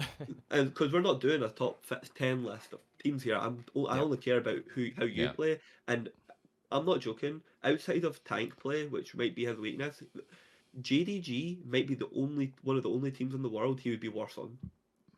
And Genji. That's a good point, actually. Yeah, Genji, because, Genji, that's the crazy thing about Ben. Outside of language, just his gameplay. Now I know that's a very asinine point because League's a communicative game. In terms of playstyle, we get the point. That's actually a really good point. I like that. So outside of GDG and Genji, Ben, and even then, like Genji could just be a different team with Ben on it. Like, Ben would be the better player on every other team in the world almost. Yeah. So that's how good he is. Yeah. All right, so my number 7, because obviously we skipped ahead a little bit there. Maybe this one is the last name that I'm guessing won't be on both of your. I can't actually remember your list, to be honest, Kira. But so I don't know if this guy was on it or not. But I wouldn't be surprised if he wasn't on either of your lists, and that is Peanut. So I've actually got my list. Yeah, I've actually got Peanut at number 7, and this is the thing. As a pure player, I don't think Peanut deserves a spot on this list, and why is he here? Whoa. I'll get it. I have memories still of like even last Worlds and stuff when I've seen him against like Kanavi. I don't. He's not, as a individual player, he is not one of the top 10 best players in the world. But I attribute massively to this is also where I've slightly broken my own rule in the sense that okay, but this is all context building, right? So he has enough longevity in the game that I buy into what is happening now at Genji being a lot on Peanut, which is I think that he is the brainchild of Genji. I think he is the primary shot caller based on how they play. I think everything is going through him. I think they're really interesting, unique way that they play at this absolute insufferably slow snail's pace a lot of the time is down to Peanut. And that unique style and how I think they have to play to be successful is basically all Peanut, because I've seen all of these players play without Peanut, and I've also seen Peanut on Rocks, I've seen Peanut on Griffin, I've seen every iteration of this guy. LGD and every Peanut, did you watch that? That was good. We don't talk about that. I've seen every iteration of all these players without Peanut, and the common denominator here for how they're currently playing is it's Peanut, baby. So except Chove. That's that. Well, I think even Chovy really benefits from Peanut's. I think their play styles are so perfect for each other, Chovy, and so he's the hardest. He would be the hardest one for me to say. Oh, he revolutionized Chovy's gameplay because Chovy was kind of playing that style anyway. But no, I think Peanut is Genji. So I think this guy is Genji. The higher power question: when they go to international events and their style completely collapses and it completely changes and they start picking Peanut carry picks, is that Peanut's fault? Look, what's gonna this is why it's the risky pick, right? Because this one can definitely fall flat on its face. Oh, by the way, I'll remind a lot of people have Genji making the final. That's a fairly common pick. And if they do that, the only way they do that is because Peanut is doing what he's been doing all year, which is micromanaging this team around the map. And I think that has to deserve enormous credit, surely. If you're a de facto pre-tournament best top 3 team in the world, let's say, and your entire play style is predicated by one player, essentially, from what I can see, then you have to be in my top 10. Right. I don't know how you couldn't be. Go I'm gonna get to a point here, so I'll let you go now, Mira. You tell me your thoughts on this. On Peanut. Yeah, would you have him on your list? I do have him on my list. Jesus Which fucking hang on, Christ. which number are we at right? So he's my number 7. He is my number 6. We'll get to that in the Okay. next one. So it's similar kind of thing. And so I've been VOD reviewing a lot of LCK games and LPL games at the same time. I thought there's a very interesting thing to do, or if you watch a lot of the JDG LNG series, because LNG is kind of the LCK team within the LPL because of the way that they play lane assignments and their mid-game macro. The way that they play like pushing lanes into objectives is quite reminiscent of a Gen G. But then if you also look at some of the stuff from like Gen G T1, where T1 are a much more scrappy team for the LCK, so you kind of have some LPL kind of stuff there too, particularly with the way that they play around like very quick, snappy engages. You can kind of see the ways that they kind of succeed and fail against those opposing styles. It's not the best way to draw a comparison between the regions because, of course, there's a huge amount of differences. But the way that Peanut is consistently at like a very good distance from his laners. When Chovy's pushing lane, he is just kind of shadowing behind him, heading up towards Raptors. They both put wards down. They track the enemy jungler. The coordination which Peanut has with his lanes is actually absurd. If you look through the early games and his couple of pathings like that, when T1 tries to explode the early game against them, they just can't because Peanut is always checking them. I think even on an individual level, I know we've said like Peanut is largely it's more about the brain stuff going on, right? But the way that it kind of comes into game with his own individual movements is like he is always ready to respond to a good play, and that enables the playstyle of Gen G. Actually, a lot of the players which I've got in this list are about like how they enable their team styles. I really think that he enables Gen G style. I've realized that I've jumped a number ahead and we should be on number 7. He's my number 6 anyway. I really agree. I think when we have overlapping players, we just jump. Sure. Okay. I think that Peanut. I would really suggest looking at how Gen G organize their early game, because typically they're playing a lot of drafts, which will be good for this world, I think, where you have kind of like bruisery tops, which can kind of like brawl a little bit. You have kind of the tank initiated junglers and the supports as well, or something like the Rakan. And then you have mage mid, high DPS AD carry as well. I'm quite interested to see what happens now Zeri's out of meta, because I think that Pays was like, I'm not going to say a line on that pick, but he was a Zeri abuser for sure. So I'm interested to see what happens now. Chovy might need to do a little bit more carrying as opposed to doing the double DT. And of course, Chovy's great at that. But I'm interested to see how that works on an international stage. But the way they organize their early game, so Peanut is facilitating every lane and tracking the enemy jungler so well, and making sure that his pushing lanes are never left exposed and available to ganks without him being there to counter gank, is actually very fun to watch. I think this guy is really good at his ability to just facilitate the early game to be fairly non-interactive so his team comes online. I genuinely think Peanut's very good at that style. So, here's the thing. There is a boat, and on this boat, right, there are players who What kind of boat? What kind of boat? It has a couple of holes in it because it's a fallacy, right? And should have built a second hull. And the problem with this boat is it's filled with players, right, okay, who facilitate, right, an amazing style, but they aren't actually like the, I don't know, you just add in an adage here, like the spear tip, like the actual, like, the sword point, whatever the fuck you want, I don't care how you say it, but you know what I'm trying to insinuate here, there aren't the actual carries. Carries an overused word, so. Peanut, like, allows, like, or what facilitates Gen G to play, like, a specific, like, style, which I enjoy, I actually love it. That's why I like Peanut, even though, like, when I actually watch him play, it, like, can drive me a little bit mad. But he's not like the part of like Gen G that's actually like winning. Like currently right now, Doran for me, which is I can't believe I'm going to say this, Doran and like Chove right now are correlating more to Gen G's like wins as actual their play in the game than Peanut is. I think Pace, for example, is just a stat stick. He's one of the biggest stat stick ADCs like around right now, which is fine. Like stat stick being a stat stick means you don't have a Jackie-Love who like can like give you 0 stats instead of 700. So you know what I mean, there's upsides to it. But like I put 369 in this boat, I put Yagal in this boat. Like these players allow you to play very like specific ways. 369 is a lot more like variable, but right now in GGG he's specialized. There's like lots of them. I could go through like them all. I have to say I heavily disagree with this, especially like it's Peanut's world, and Doran's just living in it. The reason why Doran No, but is like Doran actually able has to play against someone in lane from minute 1 and not hit jungle sure, picks. And sure, dodge He skill never has to worry about shots. enemy but jungle. there's still the Never has to worry product. about Yeah, enemy there's jungle still the 'cause Peanut's product Yeah, of but so he what still has to. Peanuts. He's still a Yeah, actually product of still has what to dodge Peanuts skill doing. shot. He still has to dodge skill shots and actually click on enemy champions. Are we pretending that Yeah, laning but phase doesn't? Why is laning phase right? The actual mechanical like part of League of Legends that's the hardest, right? Not hidden for like the best players.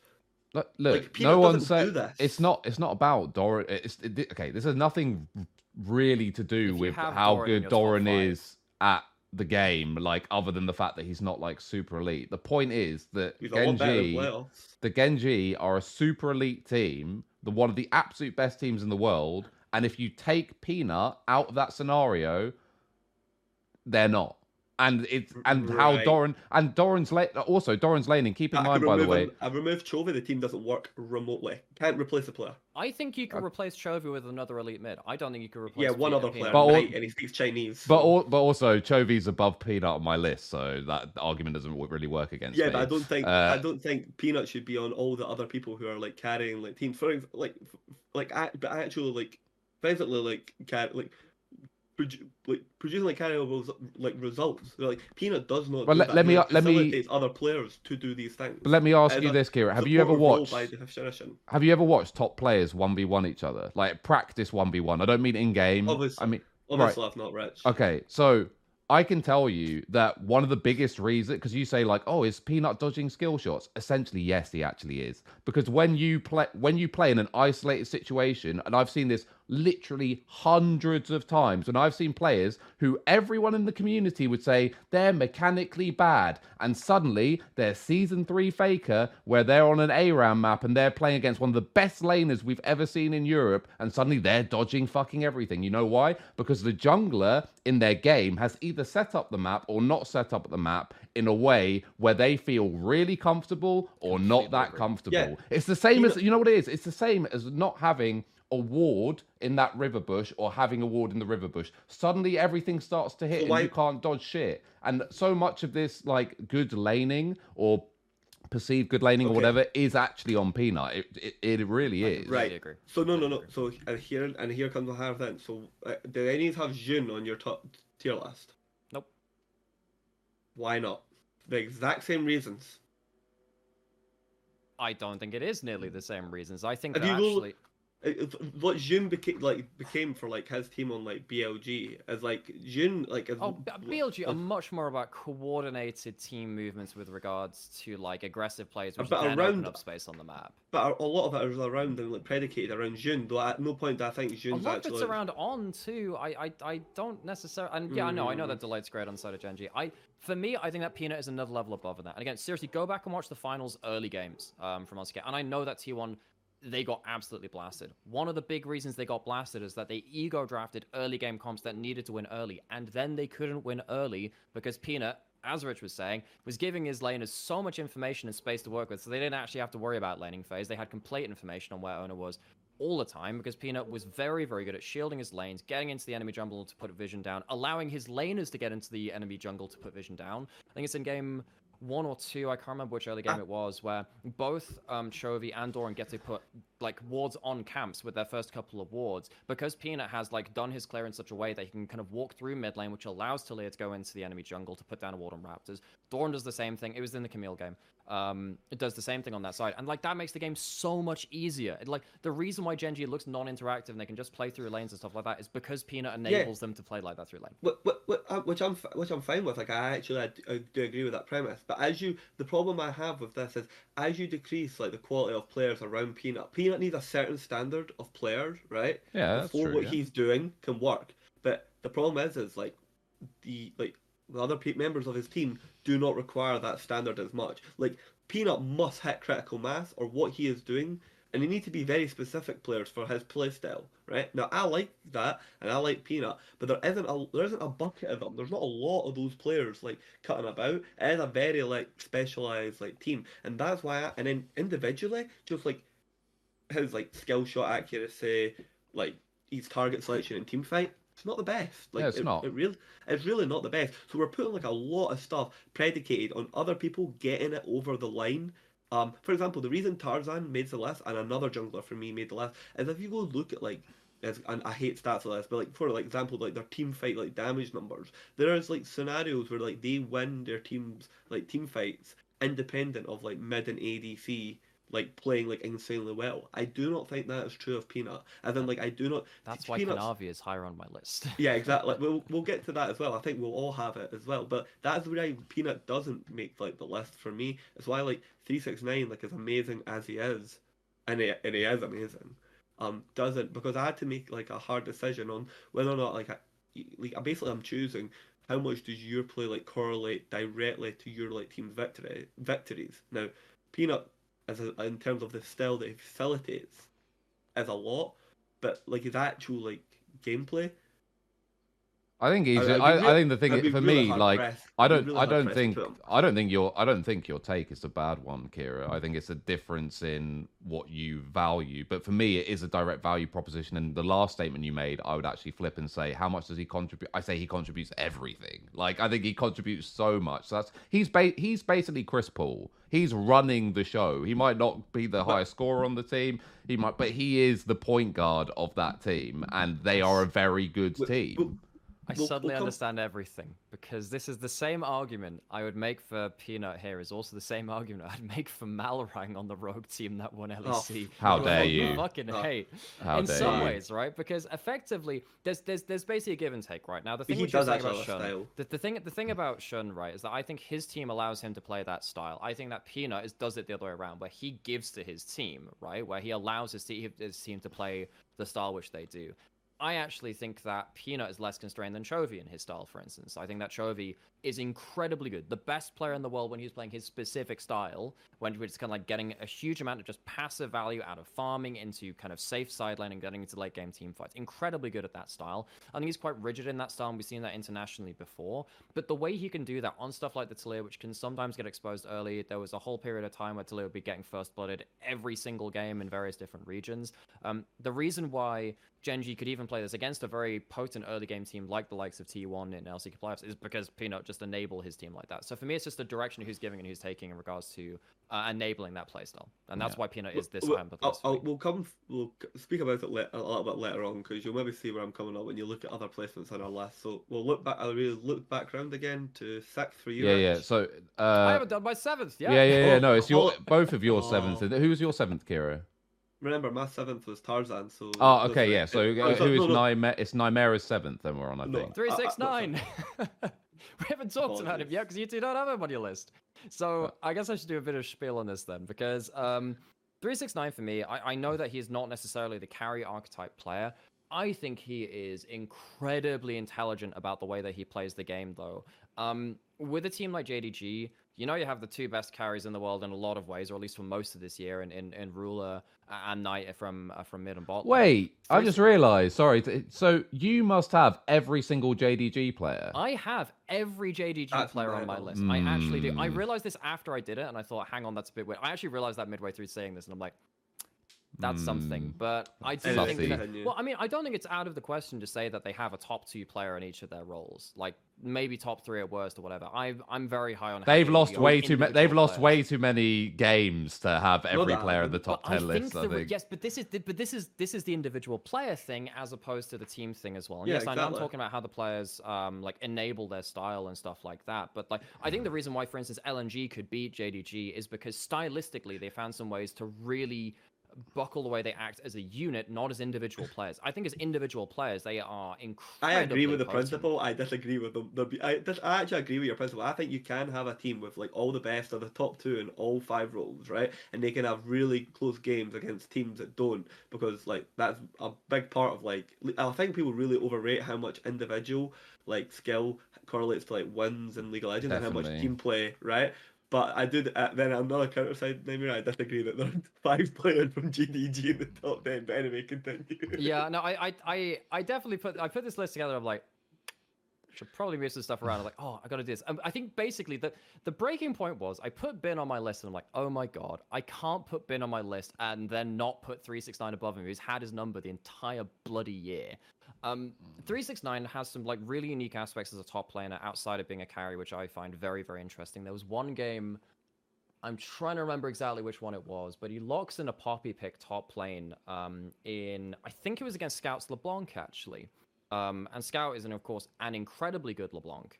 And obviously, you say this thing, but hang on, that's mid lane versus top lane. That's because it was the side lane allocation later on. And the way that 369 has impact in team fights and stops people who want to play through side lanes playing through side lanes is incredibly good. He was stopping the split push LeBlanc from split pushing as a Poppy from top lane. I don't think there are other top laners in the world that could do that right now, especially against a player the caliber of Scout as well. We know how good he is at his tank play. We know how good he is at stuff like the Cassante as well. 369 has had a chokehold over teamfight impact in top lane from LPL, whilst also having incredibly solid laning, while also having incredibly solid ability to shut down carries who've tried to pull that against him. I think 369 is still incredibly good. Do I think he is as dominant as he was in around the MSI meta and stuff like that? Maybe not, but still, even then, I think he's definitely worth being in my top 10, and I had to put him above Bin, so he's at 7 for me. I actually missed my seventh because I like counting them wrong, but I'll talk a little bit more about 369. If you look at the in the games that JDG loses, two things either happen. Kanavi fucks up and he just sprints it, and he literally it's just I can't even rationale like some of the things that like Kanavi has does. a history when he has some really oopsie moments when his lanes are not pushed up and he'll invade and die. He has some oopsie moments, that's true. Yeah, not right. as much as he used to, but he does. Right, and the other ones is like 369. Just some of his decision making is borderline insane. Like they lost more games to upper, bot lane being behind than top lane making mistakes. The upper way that bracket, like the Kennen game and the like Ornn games, I get into. Dude, they lost the game versus anyone's legend because they got ganked bot and died. No, I'm talking about just in the playoffs, just there. Like against LNG, like the games, like the games they're like losing, like are not good from 369. Like some of his game, like he does, like him and Kanavi definitely do have like the lowest floors, but they like allow a lot of like for example, I'm quite happy to agree that like when a lot of people give credence to like rulers like team fighting, they're like not realizing that like 369 is peeling like 3 or 4 targets off of like ruler in a team fight, and if he doesn't peel those targets, it doesn't matter if ruler's like the best ADC in the world, he's still gonna die. Like the body slam, the trick is when ruler Zaya ults and 369 either ults or body slams a landing spot to create like a peel zone for ruler to definitely either be able to flash or cleanse the next like CC so you can't chain them. So like if one of those are like if one of those sums are down, then like he'll like cover it. Like it's really impressive. Like 369 this year, me and Peter Dunn like it was almost like a new evolution of like the top tier levels of like what people can do in terms of team fighting and creating space for carries. Like 369 is like showing like a consistency in that department. The problem I have is like, for example, when his Scion in mid to late game is like amazing, right? But then when you watch him lane with it and he like dies on the Scion pick away from the minion wave, it's like someone needs to send this man a boss video. It's like, come on, bro, just like die in the correct place. He's like so good and like his like strength, and like they help GDG like win a lot. But he is like one of the vectors of attack for like how to like beat GDG in terms of a particular weakness. So who is your seventh? You said we missed your seventh. Mine's is Zeus, but it's a lot of the same reasoning. For example, I wasn't one of those people who was like, oh, the minute you take out Faker, it revealed everyone in T1 was actually like the 10th best player in the world. I was like, no, they could have still been like what levels of players you thought they were. Because what a lot of people don't realize if they've never played team games is if you remove like a pillar, like say you learn to play the game in a specific way, okay? Like you learn to play with jungle shot calling, and then but you're like let's just say like you were the best mid laner in the world, but your jungler was the shot calling. Now I take you and I put you in a new team, and your jungler now no longer shot calls, right? It's now I don't know the support or the top laner. That like change can have like a massive effect on like how you like play the game because there's like so many variables in terms of like the push and pull of the game that have like changed for you. Where you individually might still be like that player like you are, but like the actual like game systems around you like change. And I think Zeus, outside of finals where he like his brain melts and he has just a class A choker, a really bad one. I think Zeus is just one of the best. Like, is like a really good middle ground between like Ben and 369, but more to the Ben side, where I think a lot of like when you So the thing about this, and here's another honorable. I have a list of honorable mentions actually, which is like we already mentioned Delight, we mentioned Tarzan for me as well. Zeus. I think Keen and On are also on the honorable mentions list for me as well. But like the thing about Zeus, which is super weird for me, is that I can never get the true read of this player because T1's drafts are so fucking wacky. Like he's got like yeah this Aatrox in some weird games where you can't really play Aatrox, and he still looks really good in them. And I'm just sat there like, exactly I wonder what he'd be like if he had like a really good draft. But that's my problem with so much of T1, where like I feel like I have hmm bad reads individually on so many of their players because and we could be rolling a dice before this Worlds for a meta that T1 suddenly just get their shit together in terms of draft and they could actually just be an incredibly good team and maybe they make finals or something like that. But in terms of Zeus, like I know he's individually a good player. I just don't actually know how good he is right now. Like Asian Games, he beat Bin in sidelines, right? He had some solo kills on him for that, but obviously that was super weird because China had like a patch problems. set of they had patch problems. They had a set of roster decisions which were very strange, and yeah, there's stuff like that. But you know, it's really hard to tell the truth, tell the peak of a player like Zeus. We know he's good. It's just how good is he? I think he's very good, and like the reason they upset KT is because Keen can't get like his advantages through like Zeus, so it changes the paradigm in which like KT has to play because like Keen on the average aggregate can't like get it. He can like do it in individual games, but across the average, he's shown that like Zeus by smaller margins than probably a lot of people give credit for does just slightly beat him out. Yeah, to me, the reason why I didn't have Zeus and as I said this when I said earlier, like your other pick is now making more sense to me. What I remember is I did raise an eyebrow a little bit at Zeus, but then if you value Keen so highly, and then you watch the matchups between Zeus and Keen, it obviously makes sense to have Zeus at high up. For Same me, logic for me and Ben and 369. yeah, no, yeah, I mean that does make some sense. I just think that for me, and yes, like I agree with what you're saying about if you remove a pillar, it can just make the whole Parthenon crumble. I do think that despite that, I think there were too many lowlights for me to have him in a top 10 list, like going into this Worlds. Even if I believe he could be a top 10 player, maybe like it just didn't quite work for me. Okay, so let's go to number 6 then. I've already done mine, which has been. Who was your 6, Kira? So my sixth was, let me go get it.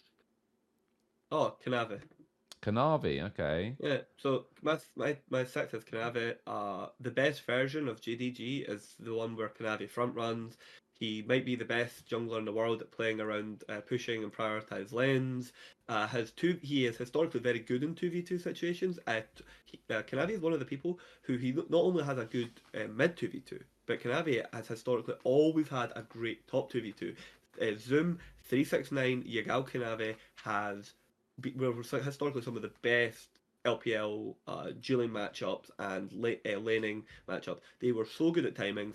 Kanave is one of the best junglers in the world with resources. He is amazing at front running.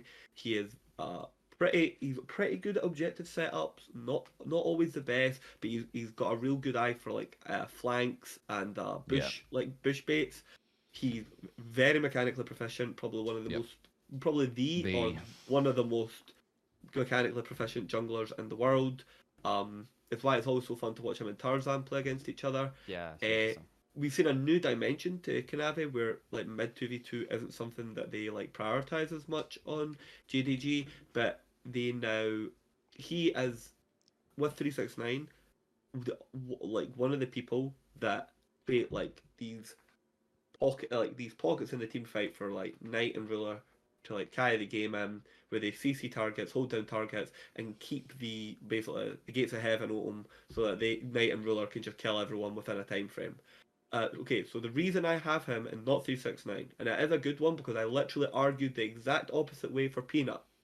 Because you'll notice, like I said, that like I've not got Peanut on the list because even though he provides like systems and stuff, is because outside of the systems, Kanave individually in team fights is also like a threat to win them. Yep. That is like the difference, and he plays both. As in, like Kanave does play like a pick pick and CC with like tanks, but he also plays like he has like the Wukong pack, the like the hybrid Maokai packs, the what's the other one that he plays a lot of?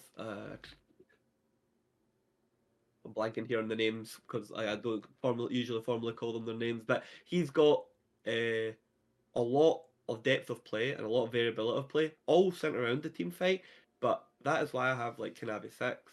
I think he's the reason I have him lower though is the games where like GDG like randomly, like not randomly, but the GDG games where GDG lose very early to LNG and they can't like actually beat them in team fights because LNG's like early game like goal advantage are too high. A lot of them are predicated on poor decisions made like by like Kanave or like assessing like the wrong side or jungle path at any given time. And yeah, he's playing against like some of the best there is, and a person who's quite proficient at jungle pathing, but the irregularity of his misexecution in the top tier is why he's sixth and not like higher up. Yeah. So yeah, very simple for me. Obviously, I have Kanabi. I have him at 4. I'll just be.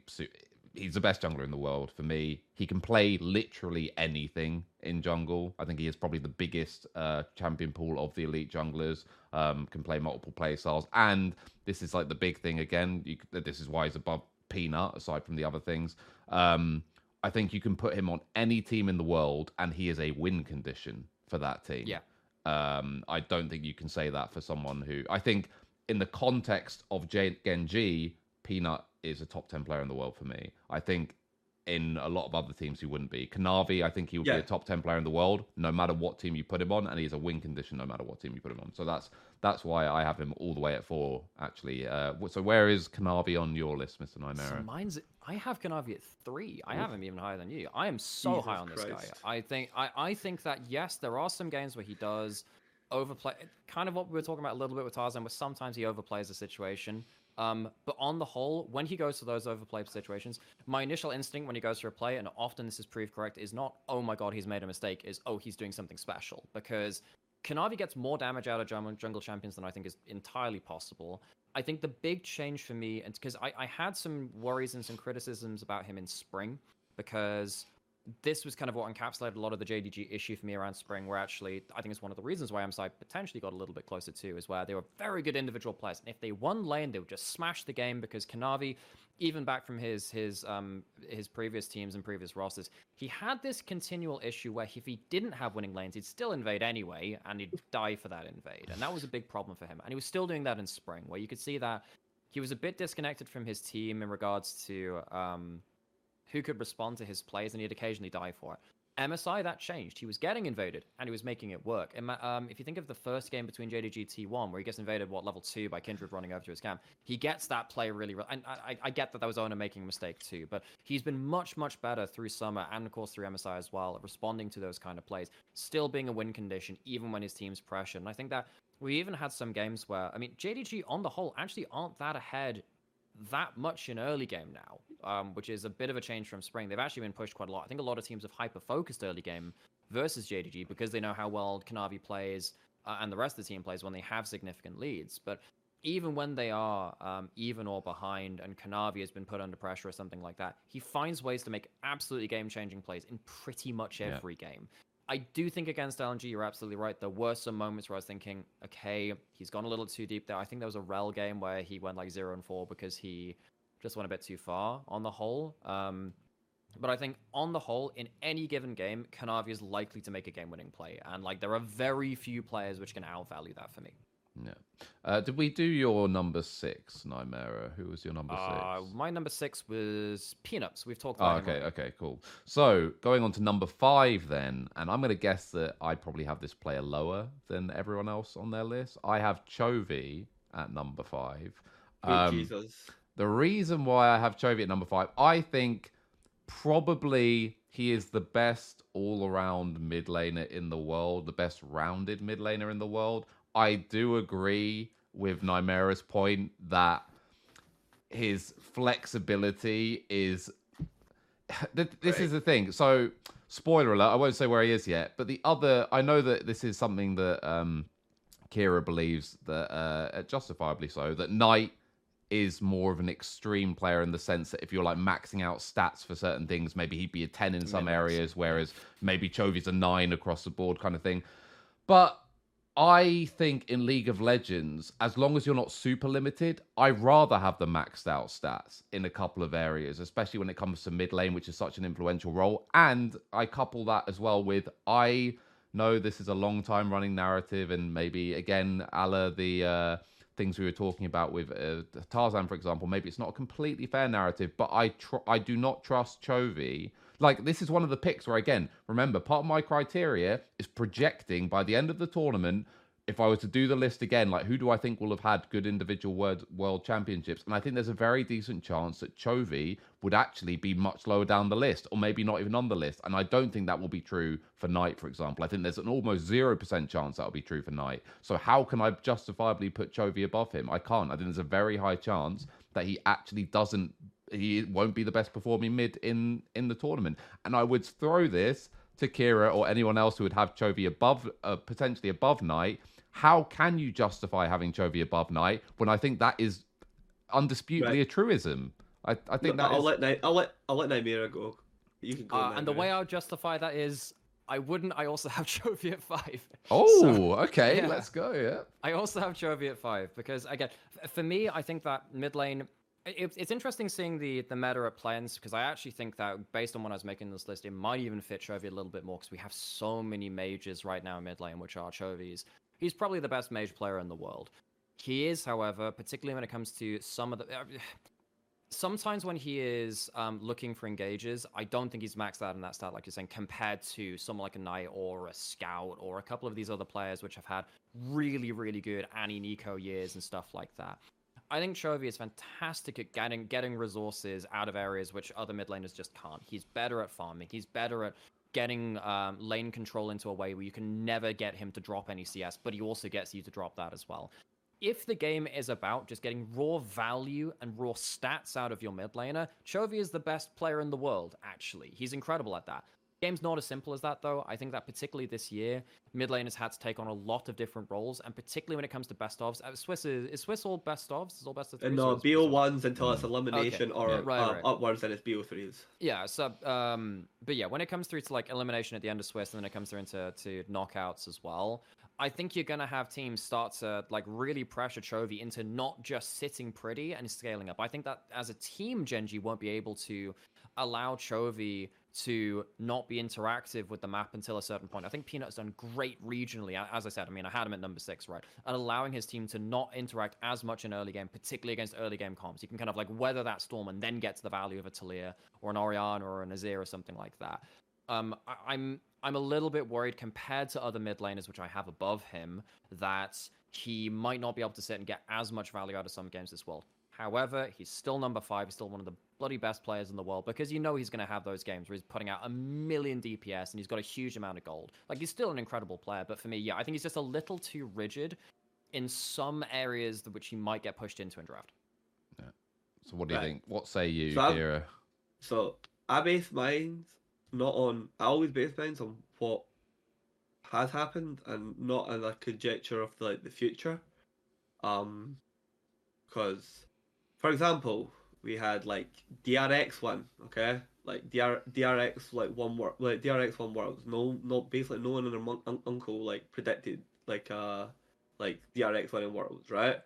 And no one basically predicted any of the like the level of plays that like all the people were like going to come in at. Like for example, Canyon. Like no one predicted Canyon to have to play the way he did against like Gen G because those things are like really really hard to do. So I tried to like stick to it of like what has happened and then try and correlate that to like the form that they're going to be in and what their playstyle has shown. So the first one I'll tackle is Chovy's gotten way better at like engage. Like for example, Annie's like one of these like most picked. Sorry, just very very quickly back to your criteria before you get into it though. But by that logic, which is completely fair and reasonable, it's your own criteria. But shouldn't you be marking down Chovy for international performances? If it's what has happened, Chovy like I marked him down for MSI. Okay, but where is Chovy on your list? He's number 1. What, how can he be? If it's based on history, how can he be number 1? Because summer playoffs happened. Okay, so it's based. In a region with a load of teams with a load of question marks about them. Like, Yeah, but yeah, number one, really? yeah, really. What? Cause, okay, the only thing that makes Gen G an elite team is the fact that they have Chovy. You can't replace Chovy with any other player. And even if you gave them Knight, okay, let's say you give Gen G Knight, okay, who would be the other like player, or I don't know who else you want to replace him with. Like you could do Scout, but again, you'd have the same problems. And the way that Gen G wins the game, none of those players can do what Chovy does. I don't actually think there is a player that can do what like Chovy does. It's only Chovy that can do it. The second though is like yes, like Knight is like ultra like specialized in like a specific area of the game, which is like team fight, engage, like isolated like picks. You will look, Chovy and Knight share like a lot of like aspects of their like their gameplay play. But if you go look like Chovy for example, like Knight played lots of Jace this year, and Knight was probably one of the best Jace players this year along with Scout. Okay, but Knight had massive problems, or GDG had massive problems executing on like Tristana. Okay, now if you go look at like Chovy was probably one of the best like mid Tristana players this year. They share Annie. They play Knight plays a lot of Nico. Chovy plays like a lot of Nico. Knight can play Azir, obviously Chovy like loves Azir and like utilizing the Azir. So there's shared things and then little bits of like differences and like the pools. But when you look at like Gen, I don't know why we underrate like LCK when they like quite regularly are like the pantheon of like are filled with like the top teams. Gen G just won LCK in pretty dominant form, like not crazy. It was like 3-2, 3-0. The best player and all of summer playoffs was Chovy, and for me it wasn't even remotely close. Like on other regions and other players, you could kind of like thing on it. But And my problem is oh, no, with your criteria is that we've seen this movie before, though. We've seen Chovy be dominant in LCK and then flop the international yeah, no, events. yeah, because I'm just telling you what I'm. If you're, I was to say, for example, right? Okay, I would say the exact same thing for Peanut. How can you have Peanut on your top 10 list for like you? I just don't have him on mind for gameplay. But like Peanut loses his fucking mind at international events. He lost his mind at MSI, started playing carry picks, and fucked the entire map state. And the worlds before that, he just literally was getting more camps taken off them than like fucking I But don't know. this is why I so the reason why the reason why Genji for me are a top 3 team is solely because of Peanut. If I had complete and utter faith that Genji would like make a final, he'd be higher on my list.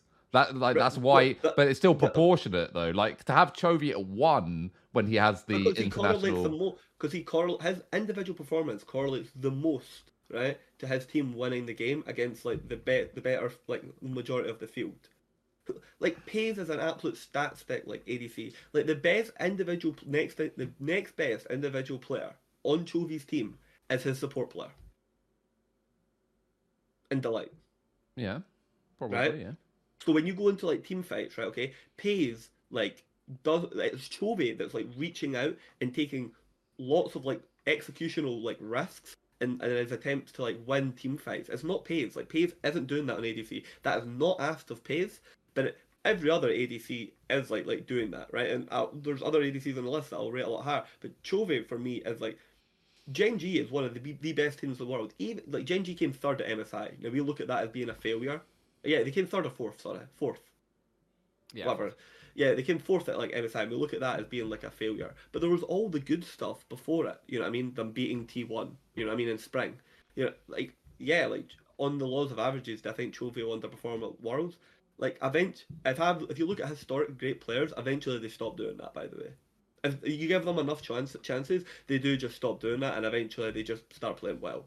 So, like, I think if you just look like laning, Chovy's probably by far like the best. Side laning, probably by far the best. Oh, I wouldn't say side laning. I think the only reason this side laning is as dominant is because his team allows him a free run at side lanes. I think historically, Chovy's been awful at side laning. The amount of times where we had this meme of like Chovy as a Azir in a side lane dying has been like it's a really high amount. Like I actually think side laning is one of his worst points and one of the reasons why I put him behind a number of other people who are better at like choke holding a map in a side lane. I would have Scout undisputably above him in side lanes. Like not even close. For example, like Scout will be playing like LeBlanc in side lane. It's so much easier. He plays Azir too. I know he plays Azir too, but it's like there's other mitigating factors like like Scout has much better mid hold. Scout has Zika like playing much better. Like Chovy's like other side laner is much better at like holding rather than pressuring areas of the map. It's just Chovy, guys. Like it's Chovy like and Peanut covering Chovy at times, or Peanut on the other side of the map sometimes wrongly covering like Doran when he should be covering Peanut. It's Chovy when he's got like shutdowns. Like there's lots of like dynamics to the game. It's just purely how much Kobe's gameplay correlates to Gen G wins. You can I can remove Knight and I can remove Ruler for lots of other players in their like region, or like even like separate them. And JDG was still I find it very hard to replace Kobe. I don't think you can replace Ruler like that. I'm gonna disagree with that one. But, yeah, like put that as well. But this thing like Ruler's an amazing player, but he's not nowhere near as good as Knight. Like he's nowhere near as I'll just tell it now. He's nowhere near as good as Knight, Scout, Chovy. He's an ADC player. He's a very good ADC player, but he doesn't correlate that much to like wins on his team. Like, okay, game 5, GDG lose. Doesn't correlate to wins on his team. No. Are we watching the same JDG? JDG lose if it's not Knight on playing mid lane, going over the wall, stunning 3 people on Nico. But Ruler doesn't do that. Ruler doesn't go and get you the game back. Yeah, but to be fair, there's no AD carry champion in the world that can do those mechanics. No, he does. So then why are we relating ADC higher than mid? No, he had that like quadra kill around Herald Pit where he literally like 2v. I mean, with Knight, but he 2v4s and gets a quadra kill out of that largely through his own play. Like, how many times has Ruler found those game-winning plays? That's a different question. Like, we'll get to that shit when he's on my list. But like, But he doesn't. Ruler has a Knight, and Knight has a Ruler, right? And Ruler has a Kanave, and Knight has a Kanave, right? For me, because you've got to look at the rest of my list, right? Chovy doesn't have, like, you've got Peanut on the list. I don't have anyone. Like, I would look at basically a majority of, like, what makes Gen G elite as, like, one player. I get your argumentation, but I think you should have Peanut on your list, because I think that Chovy's job, and Chovy's always been elite with and without Peanut, granted, but Peanut does make Chovy's life easier, and I think in my opinion, you've downplayed that. No, but in other ways it makes it harder, because at the end of the day in League of Legends you have to win team fights, and Peanut is not specialized or like that amazing for like team fights. But he has arguably the best support in the world, engaged support in the world in his team as well. Yeah, but this is why the drafts help so much, right? Because the way that Gen G overcome this is by actually playing to a really good strength with theirs, which I said is kind of like you draft towards mid to late game 5v5 front to back team fights, and then Peanut will make sure you get to that point. That's why Peanut is so high on my list in some ways, right? This is why he's on my list. Is because you allow Chovy to have like the perfect mage for that draft, the perfect DPS pick, and pays to be the stat stick which he needs to be. If you had a different jungler, those lanes are dying like 3 times before 14 minutes. And Peanut I don't think Chovy would die as much in lanes. No, that's it's a stylistic thing though, isn't it? Like how Chovy sits in the lane. But I would just say that the only thing I would push back on like majorly is that I think you do talk a little bit like Genji, kind of like he's playing with scrubs, but he does have the best engaged support in the world, which is a wet dream for Chovy. And he has Peanut, who is basically covering gaps for like the other team members' flaws, which I think is like 2 huge aspects. And it's not Team Chovy that's like a top 3 team in the world. It is Genji that is a top 3 team in the world. It is more than a one-man team, like for sure. And we've seen when Chovy chokes and he like suicide TPs into like Baron, where Genji's floor is. Like, where do you think it's at? It's not very good, is it? Like when Chovy doesn't play well, look at where Genji's floor goes to. Like it's pretty awful. But this is also the way that they draft in the style that they've chosen, right? Where no, but he was playing like Annie at like MSI for like the first time, or then like. But you're playing around. But the thing is though, like if you put those same kind of drafts in the hands of like Knight, I think Knight just like wins the game. Yeah, no, I was about to say. Yeah, he does. This is the thing though. I do think that with Chovy, it's like.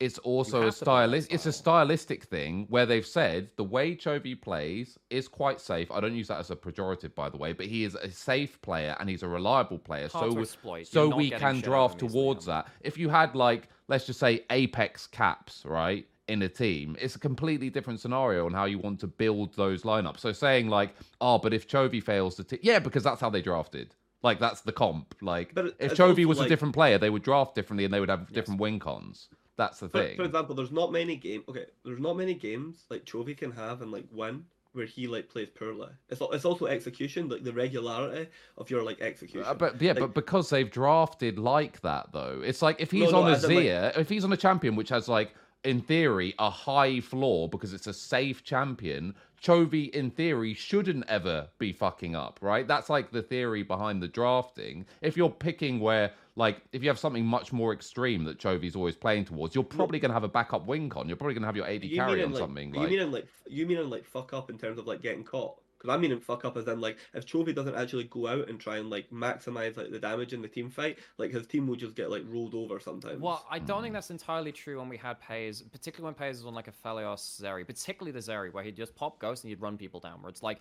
actually, a lot of the time it was kind of the dual carry, which is why I'm quite interested in actually at an international level, which Chovy's not managed to succeed at before. If it gets to the point where Pays doesn't have as good performance on something because he doesn't have the Zeri in the wheelhouse, I don't know whether that'll be as meta. We haven't seen it in play-ins yet, really. If Chovy has to do, as you said, like the perfect position, the perfect DPS, can he pull that out on an international stage? If he can, you know what? He deserves to be at number 1 on this list. I'm very interested in seeing that happening. I don't think he will be able to do that against the level of competition against him. I think it's going to be very fun to see him try, but we'll see. I think Gen G get a lot worse when they have to play against GDG and LNG because of the mid laners. Like it gets a lot harder for Chovy. But I think like when you go look at their teams, those teams like benefit from the fact of the aspects of Chovy's team which they are playing against. For example, like arguably Zika and 369 gain from the fact that they're playing against Doran. Like Knight and Scout do not gain from the fact they're playing against Chovy. But I also think that's harder. I also think you said it yourself though, which is that Pays is a stat stick, which is essentially what you want if the main carry is not absolute min-maxing the damage. You want the stat stick AD carry. I also give you like the team argument. Chovy's team is like a good team, but it's not like the best team I could make for Chovy. Like for example, Knight's team is like the best team you could give Knight, and arguably for Ruler as well. Though maybe you'd like prefer more lane dominant support, right? That's hard to say, right? But GDG is like arguably the perfect team for those like 2 carries and how you want to play. And there is in no way that Gen G team is like the perfect team for like Chovy. Like you could get a lot better top laner than Doran, and you could get a lot better. I agree, but you are talking about the best team, probably like player for player ever constructed on paper. And comparing it to another very good team that's just not quite as min-maxed as that team. But it's not like I don't think it's particular. Like it's not close. Like a fucking rook. Sure, it's not. It's not close, but that doesn't diminish how good Gen G are. They are still a top 3 team in the world. It's just that JDG are, as you say, they're pretty much close to perfection. Sure, like in that specific matchup, I think what you're saying holds weight because my problem is that I think the 2 arguments are conflated. Where you're saying like, okay, yeah, but they have Kanavi, but yeah. In that matchup, if we were doing a preview for that matchup, I would agree with everything you're saying. Like, absolutely. It's just when it's a more holistic point, it's not. Chovy's in a really fucking good spot. He's just not in a really fucking good spot when you compare him to Ruler or Knight. Basically. Yeah, no, and what I'm saying is he's like just like it's kind of every other team in the world. Really great spot, by the way. Every other team in the world, including LNG, really good spot. Like comparably good spot. It's close. Would you call it like yeah, that's more comparable. I could get into that, but like I think, as I said, like if you look at like how well like Chovy like makes that like team, I think he is like the right now like for any given player, he is the biggest like dealt on like the replace this player with an average player. Rich, how much would that affect your team? I think he's the biggest. I would say potentially LNG is that actually maybe. Okay, so but like I've talked enough about Chovy, like or Bin, like LG maybe. Or Bin, yeah, they're okay. Definitely high on the list. I get the point. Right, so we were on number 5, right? So Rich and I had Chovy. Who's your number 5? So my number 5. Oh, yes, the tilt just through the guns. No, mine was Ben, remember? Yours was Ben. Okay. Oh, okay. Right, gotcha. My number 4, we've already talked about, which is Kanavi. Who is your number 4, Nymaera? Mine is Knight. So Knight makes number 4 for me. Okay. Jesus Christ. Well, I already said that Kanavi is number 3. And there are 2. I know the fact that you have, the fact you have Kanavi, Ruler, and Scout potentially above Knight is an absolute fucking war crime. And the thing is, I actually can't believe I'm having to listen to that. No. If you go back to what the thing about Knight is that you go back and watch some of his last few seconds. I think he is in half the games. He is the best player on his team, and there is a significant amount of his games. But the thing is, though, like when you were saying that, like actually a lot of the way that JDG lose is by the way that, sometimes Kanavi makes bad decisions, 369 falls behind. I said about Ruler falling behind. Actually, one of the biggest reasons that they fall behind, you look at the way that LNG really exposed them, is by Knight being disconnected and falling massively far behind. There was a couple of Annie games in finals, and the games that they had versus LNG were not a factor. There were also some other games where he had some of the best Ari performances of the fucking year. I think that Knight is probably the best Ari in the entire world. And I Jace, think and Nico, and I think Jace is arguably Scout. I think Nico is up there. I think his Annie is incredibly good. I think he has he's an incredibly good player. I think he is the best in the world personally, but Wait, he's not playing. Scouts again. This is the thing. There are a lot of these champions. There's gonna be a player above this when we get into this. I'm only whatever. winding you up. When you go at this point, the thing is, when we get to top 5, is not necessarily about what the flaws of a player are. It's actually comparing strengths and stuff like that, which is why I'm not going to undermine Knight too much. Knight is a fucking good player. I just think there are some really good players this world, and the top 4 for me was all incredibly close. Actually, before we came on this show, I had Knight at number 3 and Kanavi at number 4, and I decided to switch them around because I remembered a couple of games where I was looking very questionably at Knight and saying, actually, you were in a position to carry this game, and you didn't. Kanavi, I don't think necessarily had, and the players above this didn't necessarily have those same kind of flaws.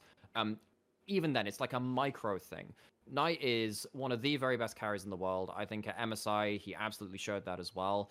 I think sometimes throughout summer playoffs, he did have some exposed moments where I think he was quite disrespectful in his laning phase. He got put behind early and he couldn't bail out in the same way that he had done at other points in the year. End of the day, this guy is incredibly good. It's just I think there are 3 better players just about than him this Worlds. All right, I have Knight at number 1. I think that he is. I think he has the highest ceiling of any player in the world. I think that, as I said, how I differentiate from players like him and Chovy, for example, is that I believe Chovy in if you had 10 categories, he's 9 out of 10 in all of them, probably, or close to, with a couple of weaknesses maybe. I think that Knight is a more extreme player who has a more extreme impact on his team. And yeah, JDG is a better spot to be in than Gen G or some other teams where if Knight does dip into his weaknesses, he's maybe doesn't get exposed over the course of a series as a Chovy might if Chovy has an off series. So I take that into consideration, but I do think that things like World Championships are won by the best players in the world performing at the highest level in the world. And I think that Knight, for me, again, and this is how I would best frame this, because a lot of my list is weighted towards what I'm projecting is going to happen from an individual perspective. And I think most likely we will leave this World Championships all saying that Knight was the MVP of Worlds. That's why he's my number 1. I think he will have the biggest impact over the most games, and he will be narrative so strong. And he'll be the reason why JDG... Essentially, he'll be the primary reason why we're saying that JDG won Worlds. That is why he is my number 1 pick. And also, the last thing I would just say very quickly is he has shown already internationally that he is the fucking man at big international tournaments. So that I have no questions about him. And he's a menace in the draft. He's an absolute menace in the draft. Yeah, there are certain things very you have to again, and it changes based on the team he's playing and the compositions that are already locked in. There at any moment in the draft, there are 1 or 2 champions in lots of different spots where you have to ban them or you will auto lose the game. And I think there are very few players in the world you can say that of on a consistent basis, and Knight is definitely one. So yeah, Knight for me, number 1. Yeah, that's a really good point actually, because it's the only way you get to control Knight is having another mid laner that contests all the same picks, and then that means you don't have to ban out some of them. That's the only reason why I got close in LPL is because Scout is also incredibly good fucking player, and it meant that actually the Jaces, the Nikos, the Tristanas were all contested at the same time. I think it is very hard to pin down Knight to a point where he is useless.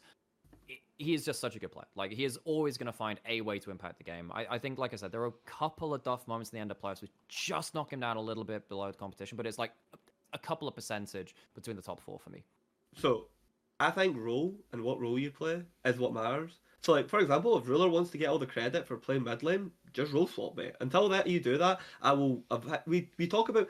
There's a reason we don't have like a bunch of supports on this list because by role metric, it's so much harder for supports to be on here. Same for jungle, like. For you guys, maybe it's like arguably for like top lane. Like if we were to do like a European like list, it's so much harder for European top laners to get onto like certain like lists because of the way that Europe plays like top lane. You know what I mean? It's a more supportive, facilitative like role. So like I have Knight number two, behind only like Chove. Uh, Knight has actually got like more weaknesses than I think a lot of people. So like Rich talks about like the levels of like Chove, like being nines and tens. I think Chove generally is a bunch of nines and tens. However, when I watch Knight play like Tristana, like the double ADC comp, at an elite level, it's like a five. I'm not joking. He had some Sure, yeah. pretty bad moments, actually. He Yeah. no that's where they lost to IG, by the way. Knight actively does not understand double ADC comps. Knight is constantly looking to make a play, like jump in and like R someone or like bait people and reposition and all that. Where actually all it is you and you and Ruler just sit in the backline of turret and just DPS the team down. And it's a DPS race. You have two ADCs, you win the DPS race, right? But like Knight fundamentally doesn't understand that. Now you can say like, oh, Chovy doesn't understand like engage. It's like, well, he does. Like Chovy started picking Annie a lot more in summer. Chovy's engage pool got so much better. But it is the way in which like when GDG is losing games or this is in like spring and summer, Ruler is amazing, but it is Knight that actively like goes out and does like the heroic like individual plays. The three-man Annie stuns, the three-man over the wall Nico stun to like win the game. If you go watch, right, okay, it scouts Jace in game five. If he lands some of those shock blasts, okay, onto key targets, LNG wins the game. Now go look at Knight's, what do you call it, Jace game. He lands all the key shot blasts. Now that some of that's outside of Scout's control. It's actually not as easy a skill shot to land against top tier players, but it's the regularity of which, when given an execution, how often Knight under pressure does execute is why it's so fantastic. And the only reason he is below Chove is Chove executes at that high level by himself. Where like I believe Knight has like a couple of other people who do way too like some of Ruler's summoner spell and team fighting is at a level that like Viper LPL Spring when he won Worlds, his spring was probably his like best period. It's like one of those peaks. It's like a peak of a player at ADC where the mechanics and the discipline and how often and regularly he correct uses all his resources in the correct order is unbelievable. And sometimes Ruler does bail out team fight situations because of that. And like Knight is just like not a passenger, but doesn't have to like reach out and do anything like amazing because the enemy team engages onto Ruler. 369 and Kanavi peel him, and it's just the Ruler show for a couple of minutes. And so that's why I take a little bit away from that because they share it way by community, and yeah, they are like the best team in the world. The other thing is, it's like, uh, they don't utilize it, but because you just don't actively do it. Like Knight and Kanavi are a little bit out of sync with like each other. They're not the most Which is synced why up they're jungle. higher individually for me, even though I think actually they are behind Scout and Tarzan as a 2v2. Yeah, like I can see that, but I actually take that as a thing against like Knight. Like Knight hasn't always been like the most connected person with his junglers. Well, which is why he's number 4 for me, not higher up. And so I think, and also like Knight is also the victim to some of like Home's like drafting tactics. Uh, Home will often like just let, for example, upper bracket game four. Is it round four LNG? They let Scout play. They let Scout play LeBlanc, right? And what I don't know why they did this, but basically he goes topside at the Baron Pit and he solo carries the game side laning. He is the most annoying player on planet Earth, and it's impossible. Scout does not get LeBlanc. It is permanently banned against him until game four again in the final, and he does it Knights Annie into LeBlanc's Scout. Why are you giving Scout LeBlanc? Period. That's like saying and like Knight, you're going to get to play like all your picks. but obviously that like wasn't the case. Like, So funny thing about that in the finals actually, because that's the game where I was talking about like 369 side laning into scout. Actually, like that game was going pretty well in regards to controlling scouts LeBlanc. If this was game 2 of the finals, Knight just goes like 0-5 because game 2, yeah, because they is Knight on Annie? Knight's on Annie, which I Yeah. do think individually he's great on, and But it's a terrible 369 does a Terrible match. I think that was fine in that game because it's a way to lock down the LeBlanc. I actually think that it was mainly on Knight getting a little bit again disconnected and getting shut down early. 369 actually ends up controlling LeBlanc really well in side lanes and stopping him having as much impact on the game as we expect LeBlanc's to, because she didn't get to like get the side lane control then into the flanks and stuff like that. Fair enough. And what was the other thing? The other thing I would give kudos to Knight is now arguably the best or the second best player in the world on a completely different set of picks that are not the ones that he was previously the best player in the world of. There's no Silas, no Corky,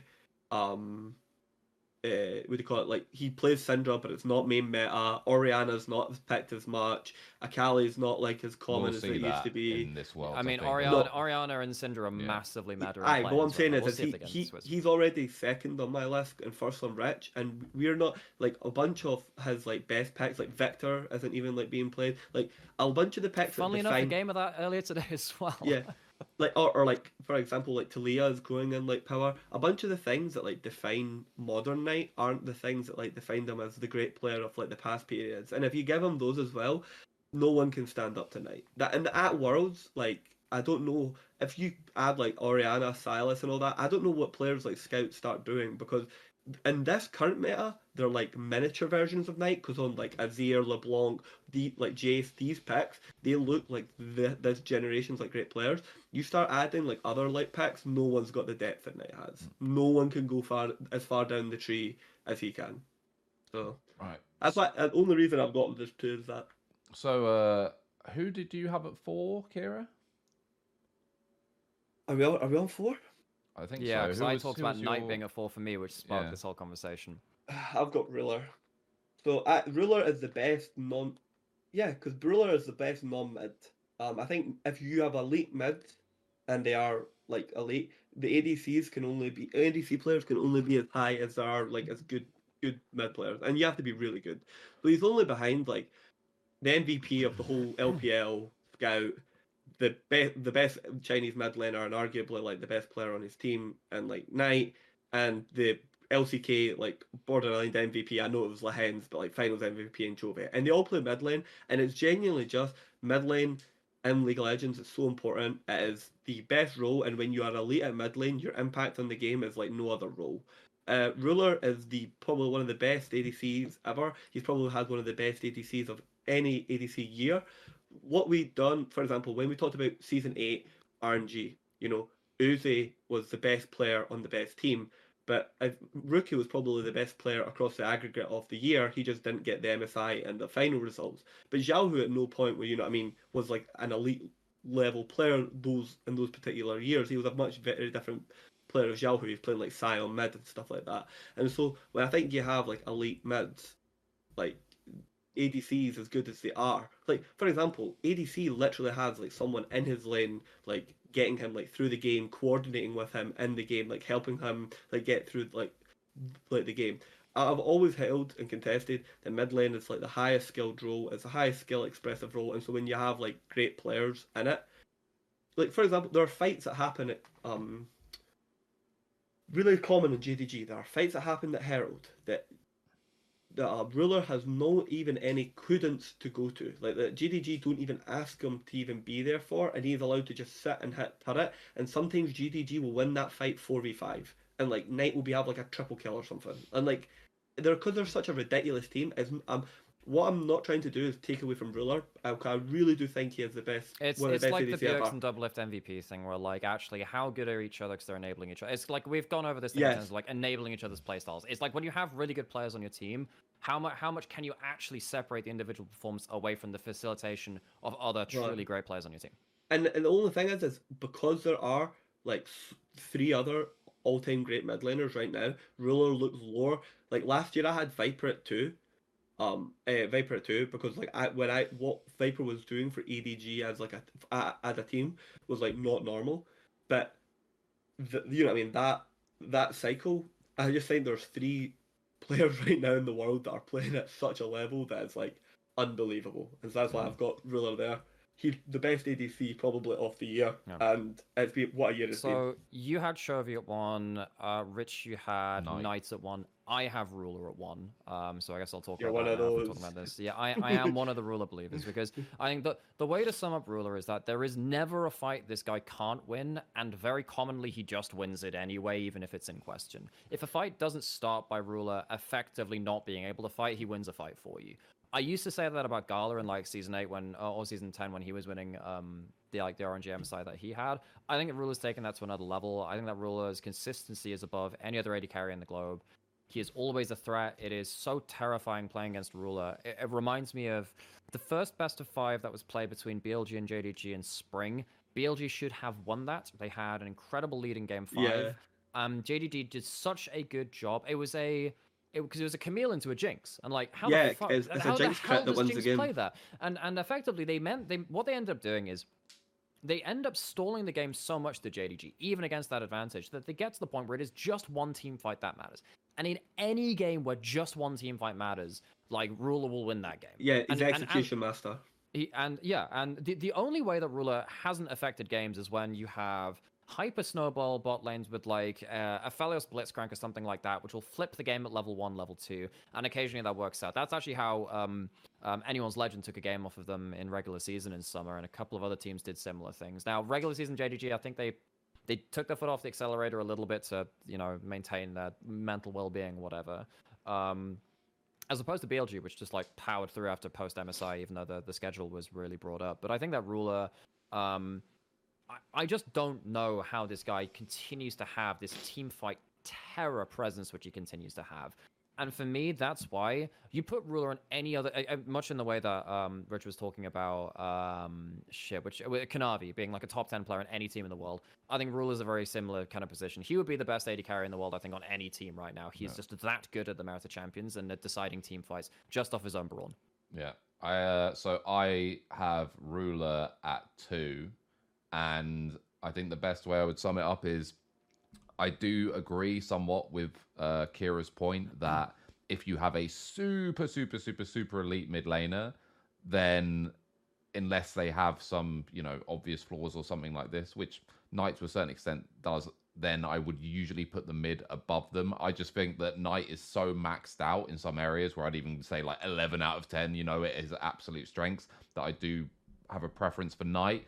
But I think that Ruler is probably the most flawless AD carry in history, who's been at the top for an extended period of time. We could go way. And such an important role too. I think maybe you could say like Prey in season 6 was very consistent, but that wasn't the hyper carry role that we see Ruler right now. And to me, you'd even have to go way back, like we're talking like sort of Name, sort of Wei Zhao era. Season 5, like, season 5 Prey on Juggernaut was probably like the first time that we've seen this level of like execution, give me all the resources, like put a lot of the resources into me, summoner economy mattering a lot. Because even Uzi, like, first of all, Uzi had flaws, just inherent flaws in his game, and also Uzi had games even at Worlds where he was given the resources and didn't carry.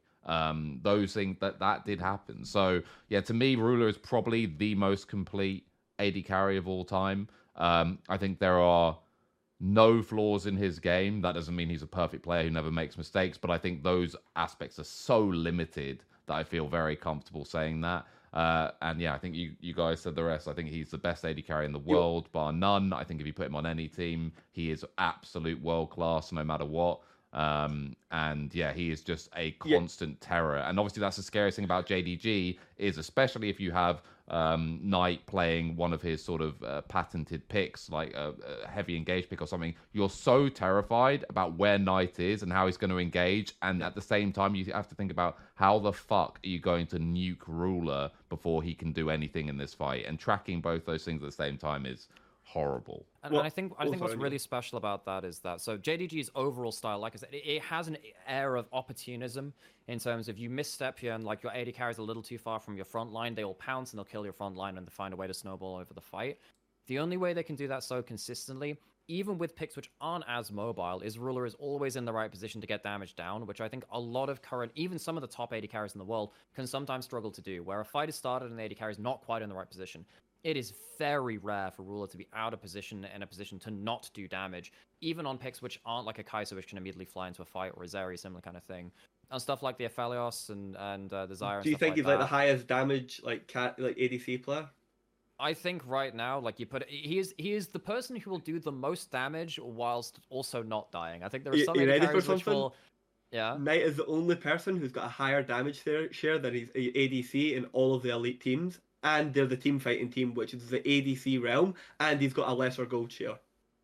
They also draft to a lot more skirmishy picks than him, though. I'm going to say this now. The only reason that is the case is because so many teams fail to get through to team fights against JDG because they snowball through. But Like, I mean, the you Ahri yeah, you stuff guys like did make the points yourself, Kira, which is that Ruler's probably in a side lane while they're at Herald. So Yeah. you know, where's the Yeah, damage? but like no, but like at those team fights, because the health bars are smaller, are actually a lesser damage share than later game team fights where the health bars are higher. And you know, I've got a counter for every. I do think that if you snow, this is true. This is even true in solo queue though. Is that if you win a game in 20 minutes, mid lane will always have more damage than AD carry, unless no, they will, unless there's something weird going on. Unless like Kalista No, run out. just so you Yeah. know, like, okay, by the way, Knight having a higher damage share, okay, than his ADC is only on his team, by the way. Yeah, sure. All the other teams, like the ADC is like a couple of percentage points higher. Jace doesn't count. Hail to the Jace doesn't count. Hail to the king. Jace baby. doesn't count. Fuck you, Jace doesn't count. That's why Knight's number one, baby. That's what. So I think. No, again, like I actually accept these arguments. I think you can very much interpret this in different ways. I think like you need Knight and Ruler in your top. Yeah, the thing is 4, GDG, 5. I would like to highlight something, which is just something quite interesting here. GDG actually can't have either of them fall off and still win the tournament. I don't agree with that. You think Knight can win the tournament Mate, with Ruler falling off? As an example, I think that 369 can just decide to play carries if one of their hands falls off. No. The team's static, not a new dimension so of if the team. one thing changes, okay. it Yeah, depends I actually think Knight or that Ruler one of choked them. his worlds. Do you think they would still win it? I think that if put it this way, it depends on the matchup because Okay. what number are we at now? Oh, There are no numbers. We're beyond numbers, Nymaera. We're into the Jesus Shadow Christ. Realm. Because I talked about Knight of 4, my Canavio is 3. Now, my number 2 is the only person which we've not talked about yet. Yeah. There's one player we haven't talked Yeah, about. Right? exactly. Yeah. Which is the one thing. So if we're going back to this argument where you're saying that if one person falls off, it gets icky for them. Depends on the matchup. Because if JDG have mid lane fall off even just a little bit against LNG, I think Scout can carry versus them. He Yeah. bloody nearly did in finals and in the upper bracket as well. So I think Scout could genuinely. Yeah, well, even then, he bloody nearly did as well. So for me, Scout actually comes in at number 2. I put him just behind Ruler. So like my full list is like my top 5 is like Ruler, Scout, Kanavi, Knight, Chovy. And they're all very, very close together. So like Scout, I think. Yeah, he's 3 for Scout me as was 3. well. Right. It's Okay. 3 for you. There we go. So Alright, we're all the same kind of amount then. To me, like Scout is, I mean, 2 MVPs in the hardest league in the world. I mean, yeah, sure. Like, I guess. Oh, I dumped my full list in chat if you want to refer That's back. Some of the JDG guys probably shared votes, which probably did give it to Scout in that sense. But I also think it highlights obviously how important Scout is to LNG. And yeah, to me, he's so good at everything. Like, he's so good in side lanes, probably the best side laning mid in the world. You could definitely make a case for it. Obviously very good in lane, really good in all the meta picks, internationally Here's an trustworthy. argument for Xiaohu in side lane. Just honorable mention Xiaohu in side lanes. I think Xiaohu is very inconsistent, but peak Xiaohu can outdo in side lanes. And that's why I went to 5 games between the 2 of those teams, actually. There's a chance that Weber do weird shit. I would say, the one thing I would say, though, is, like, Chovy does, like, not Chovy, Scout does have, like, a thing, like, a bit of, like, disconnect of, like, when LNG, like, actually, like, they're really good as a team at getting early game advantages, but when they, like, spread out as, like, a team, and this might not be Scout's, like, fault, they get very, very disconnected, and it's, like, where they start getting picked off, and a lot of what holds them up together is, like, Scout, like, pressuring, but I don't know how much it is on, for example, see if it's LeBlanc. I think he's the best LeBlanc Yeah. that version of LeBlanc. I think he's the best player in the world at it. I Yeah. think he's borderline unbeatable unless he's given a game state that's completely unplayable. Just given a neutral game state, I don't think he can practically be beaten on the pick. Yeah. Which is a big thing for me to be saying. But I don't know how deep it goes because like his Jace side laning is like good, but like for example, once he's actually like grouped with like Jace, I don't think Scout executes as well as like Knight does. There was Or, that for one game in example- the finals which was pretty bad. Yeah. But it's not even just like the finals. I'm talking about the like just across like the aggregates. He has like Nico, he has like two Nico games in the finals, or is it they're like split? He has the one that he flanks from bottom dragon, and the one that he flanks from top dragon, and they're just as good as Knight's Nico ults. They're 3-man, or it's like a 3 and a 2-man, but it's his timing. Like it's just off by like a couple of seconds. He only played Nico once in the finals. He played it twice against Top Esports, which were both. No, it would have been the other JDG matchup then, the round 4 matchup. So it would have been there's two different the winners finals. Yes, he did have an eco game there, which was I'm trying to remember if they won that one actually. Oh, actually no. But like basically, no, it's just it's just like his timings like on these like specific picks. I would concede that like he is probably like across all the scenarios you could create a better Azir player than Knight. He picks it a lot less. Like Scout's Azir is like mythical. One thing I would like to say is, and let me tell you, what he can play the double AD as well better than Knight. He plays the Tristana. He is the best Tristana in the LPL by none. Yeah, that's 100% right. Here, let me raise this. If you will look at LNG, their 2v2 is like the best. But really, GDG more often than not actually tend to opt into like a more of a 2v1 scenario where like Knight is trying to pressure Scout but not die to like Scout Tarzan. That's how it like mainly works. Unless like Knight's getting solo killed on like Tristana, right? But that's a completely different thing, right? What do you think of like the whole thing of like Scout's laning? Because Scout's laning amongst the elite tier mid laners is probably the one thing I would always talk about him not being as like good. But outside this year, like this year it's been good, but like it does like Tarzan does have like a large presence around mid lane. I'll tell you why. Well, and that's exactly key to what I'm about to say here. Scout's laning has the most planning in it compared to any other elite LPL team. Now, in early game, so I'm going to go back to the Jace for this too. I think that Scout's early game Jace is the best Jace in the league because he effectively uses Shock Blast as a semi-global, where Tarzan will evade onto Raptors, Wolves, or Blue Buff or something like that.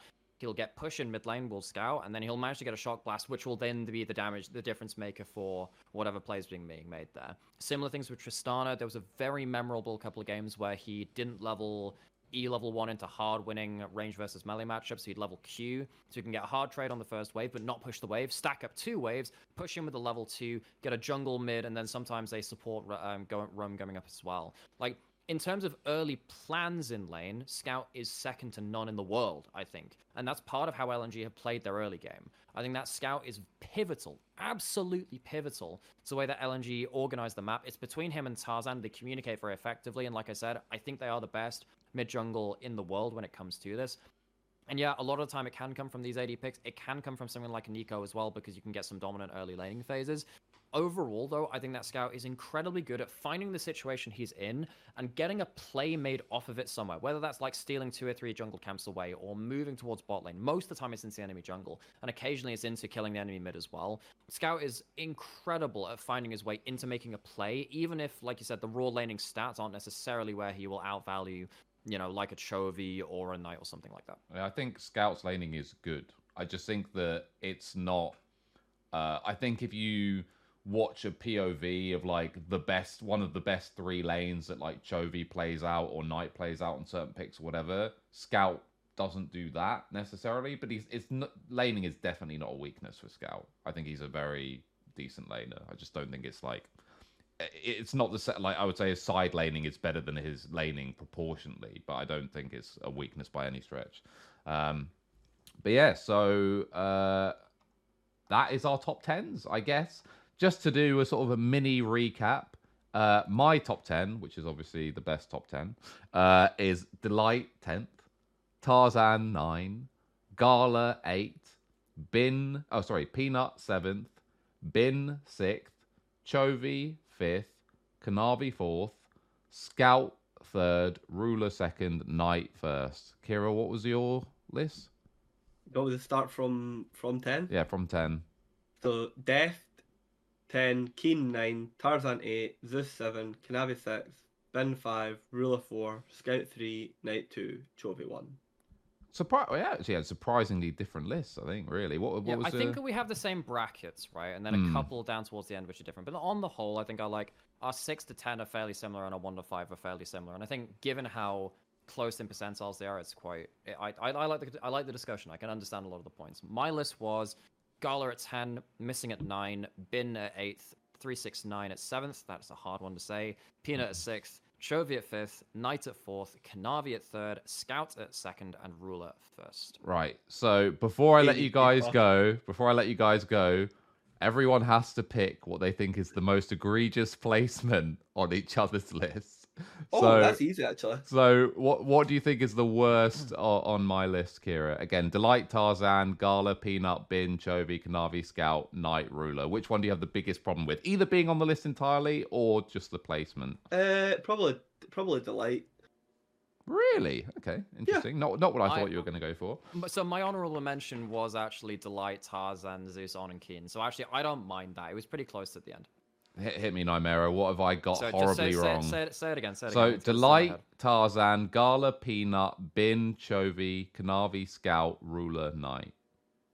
The thing is that we're actually fairly similar in our ones, is the thing. Just say it. I have a great list, and it's near flawless. It is pretty good. I know what you're going to say is outrageous from our one. I think Bin, because I think Bin over any other top player is like, for me, I'm like, he was outvalued by 369 the whole year. So for me, I think it's Bin, but mainly in the context of where the hell's 369 or another top laner that's outvalued in this year. So. Okay. Remind us of yours quickly, Kira. What was your 10 again? I think I know I'm going with this already. They got mine's as Chovy 1, Knight, Scout, Ruler, Bin, Kanavi, Zeus, Tarzan, Keen, Death. I would. Actually, there's multiple. So there are multiple options here because you've got like Chovy at 1, which obviously we both disagree with quite heavily. I can't believe you have no KT players on your list.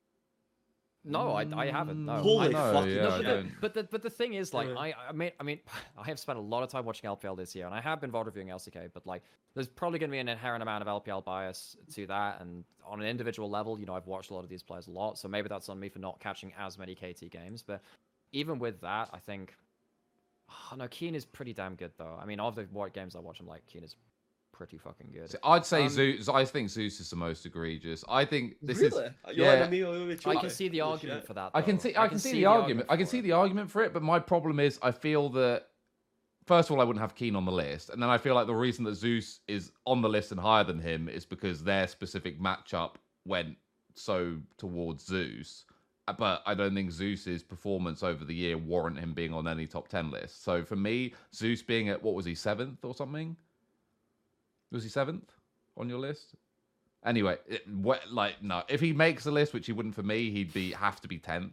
So I think, Zeus at 7 for me. That's the thing is for me, like the Keen and Zeus things, they're in my honorable mentions, and you've put them like in the bottom half of the list, and I'm like, can kind of get away with that. Then there's the Chovy and the Ruler thing. Wait, like, I just realised your list. You have no one from KT or SKT, right? But you have 2 players from Gen G, and one of them being Peanut. Peanut's really good. Who the hell would I have from fucking T1, man? Like if I'm not having Zeus, which I'm not, but like, yeah.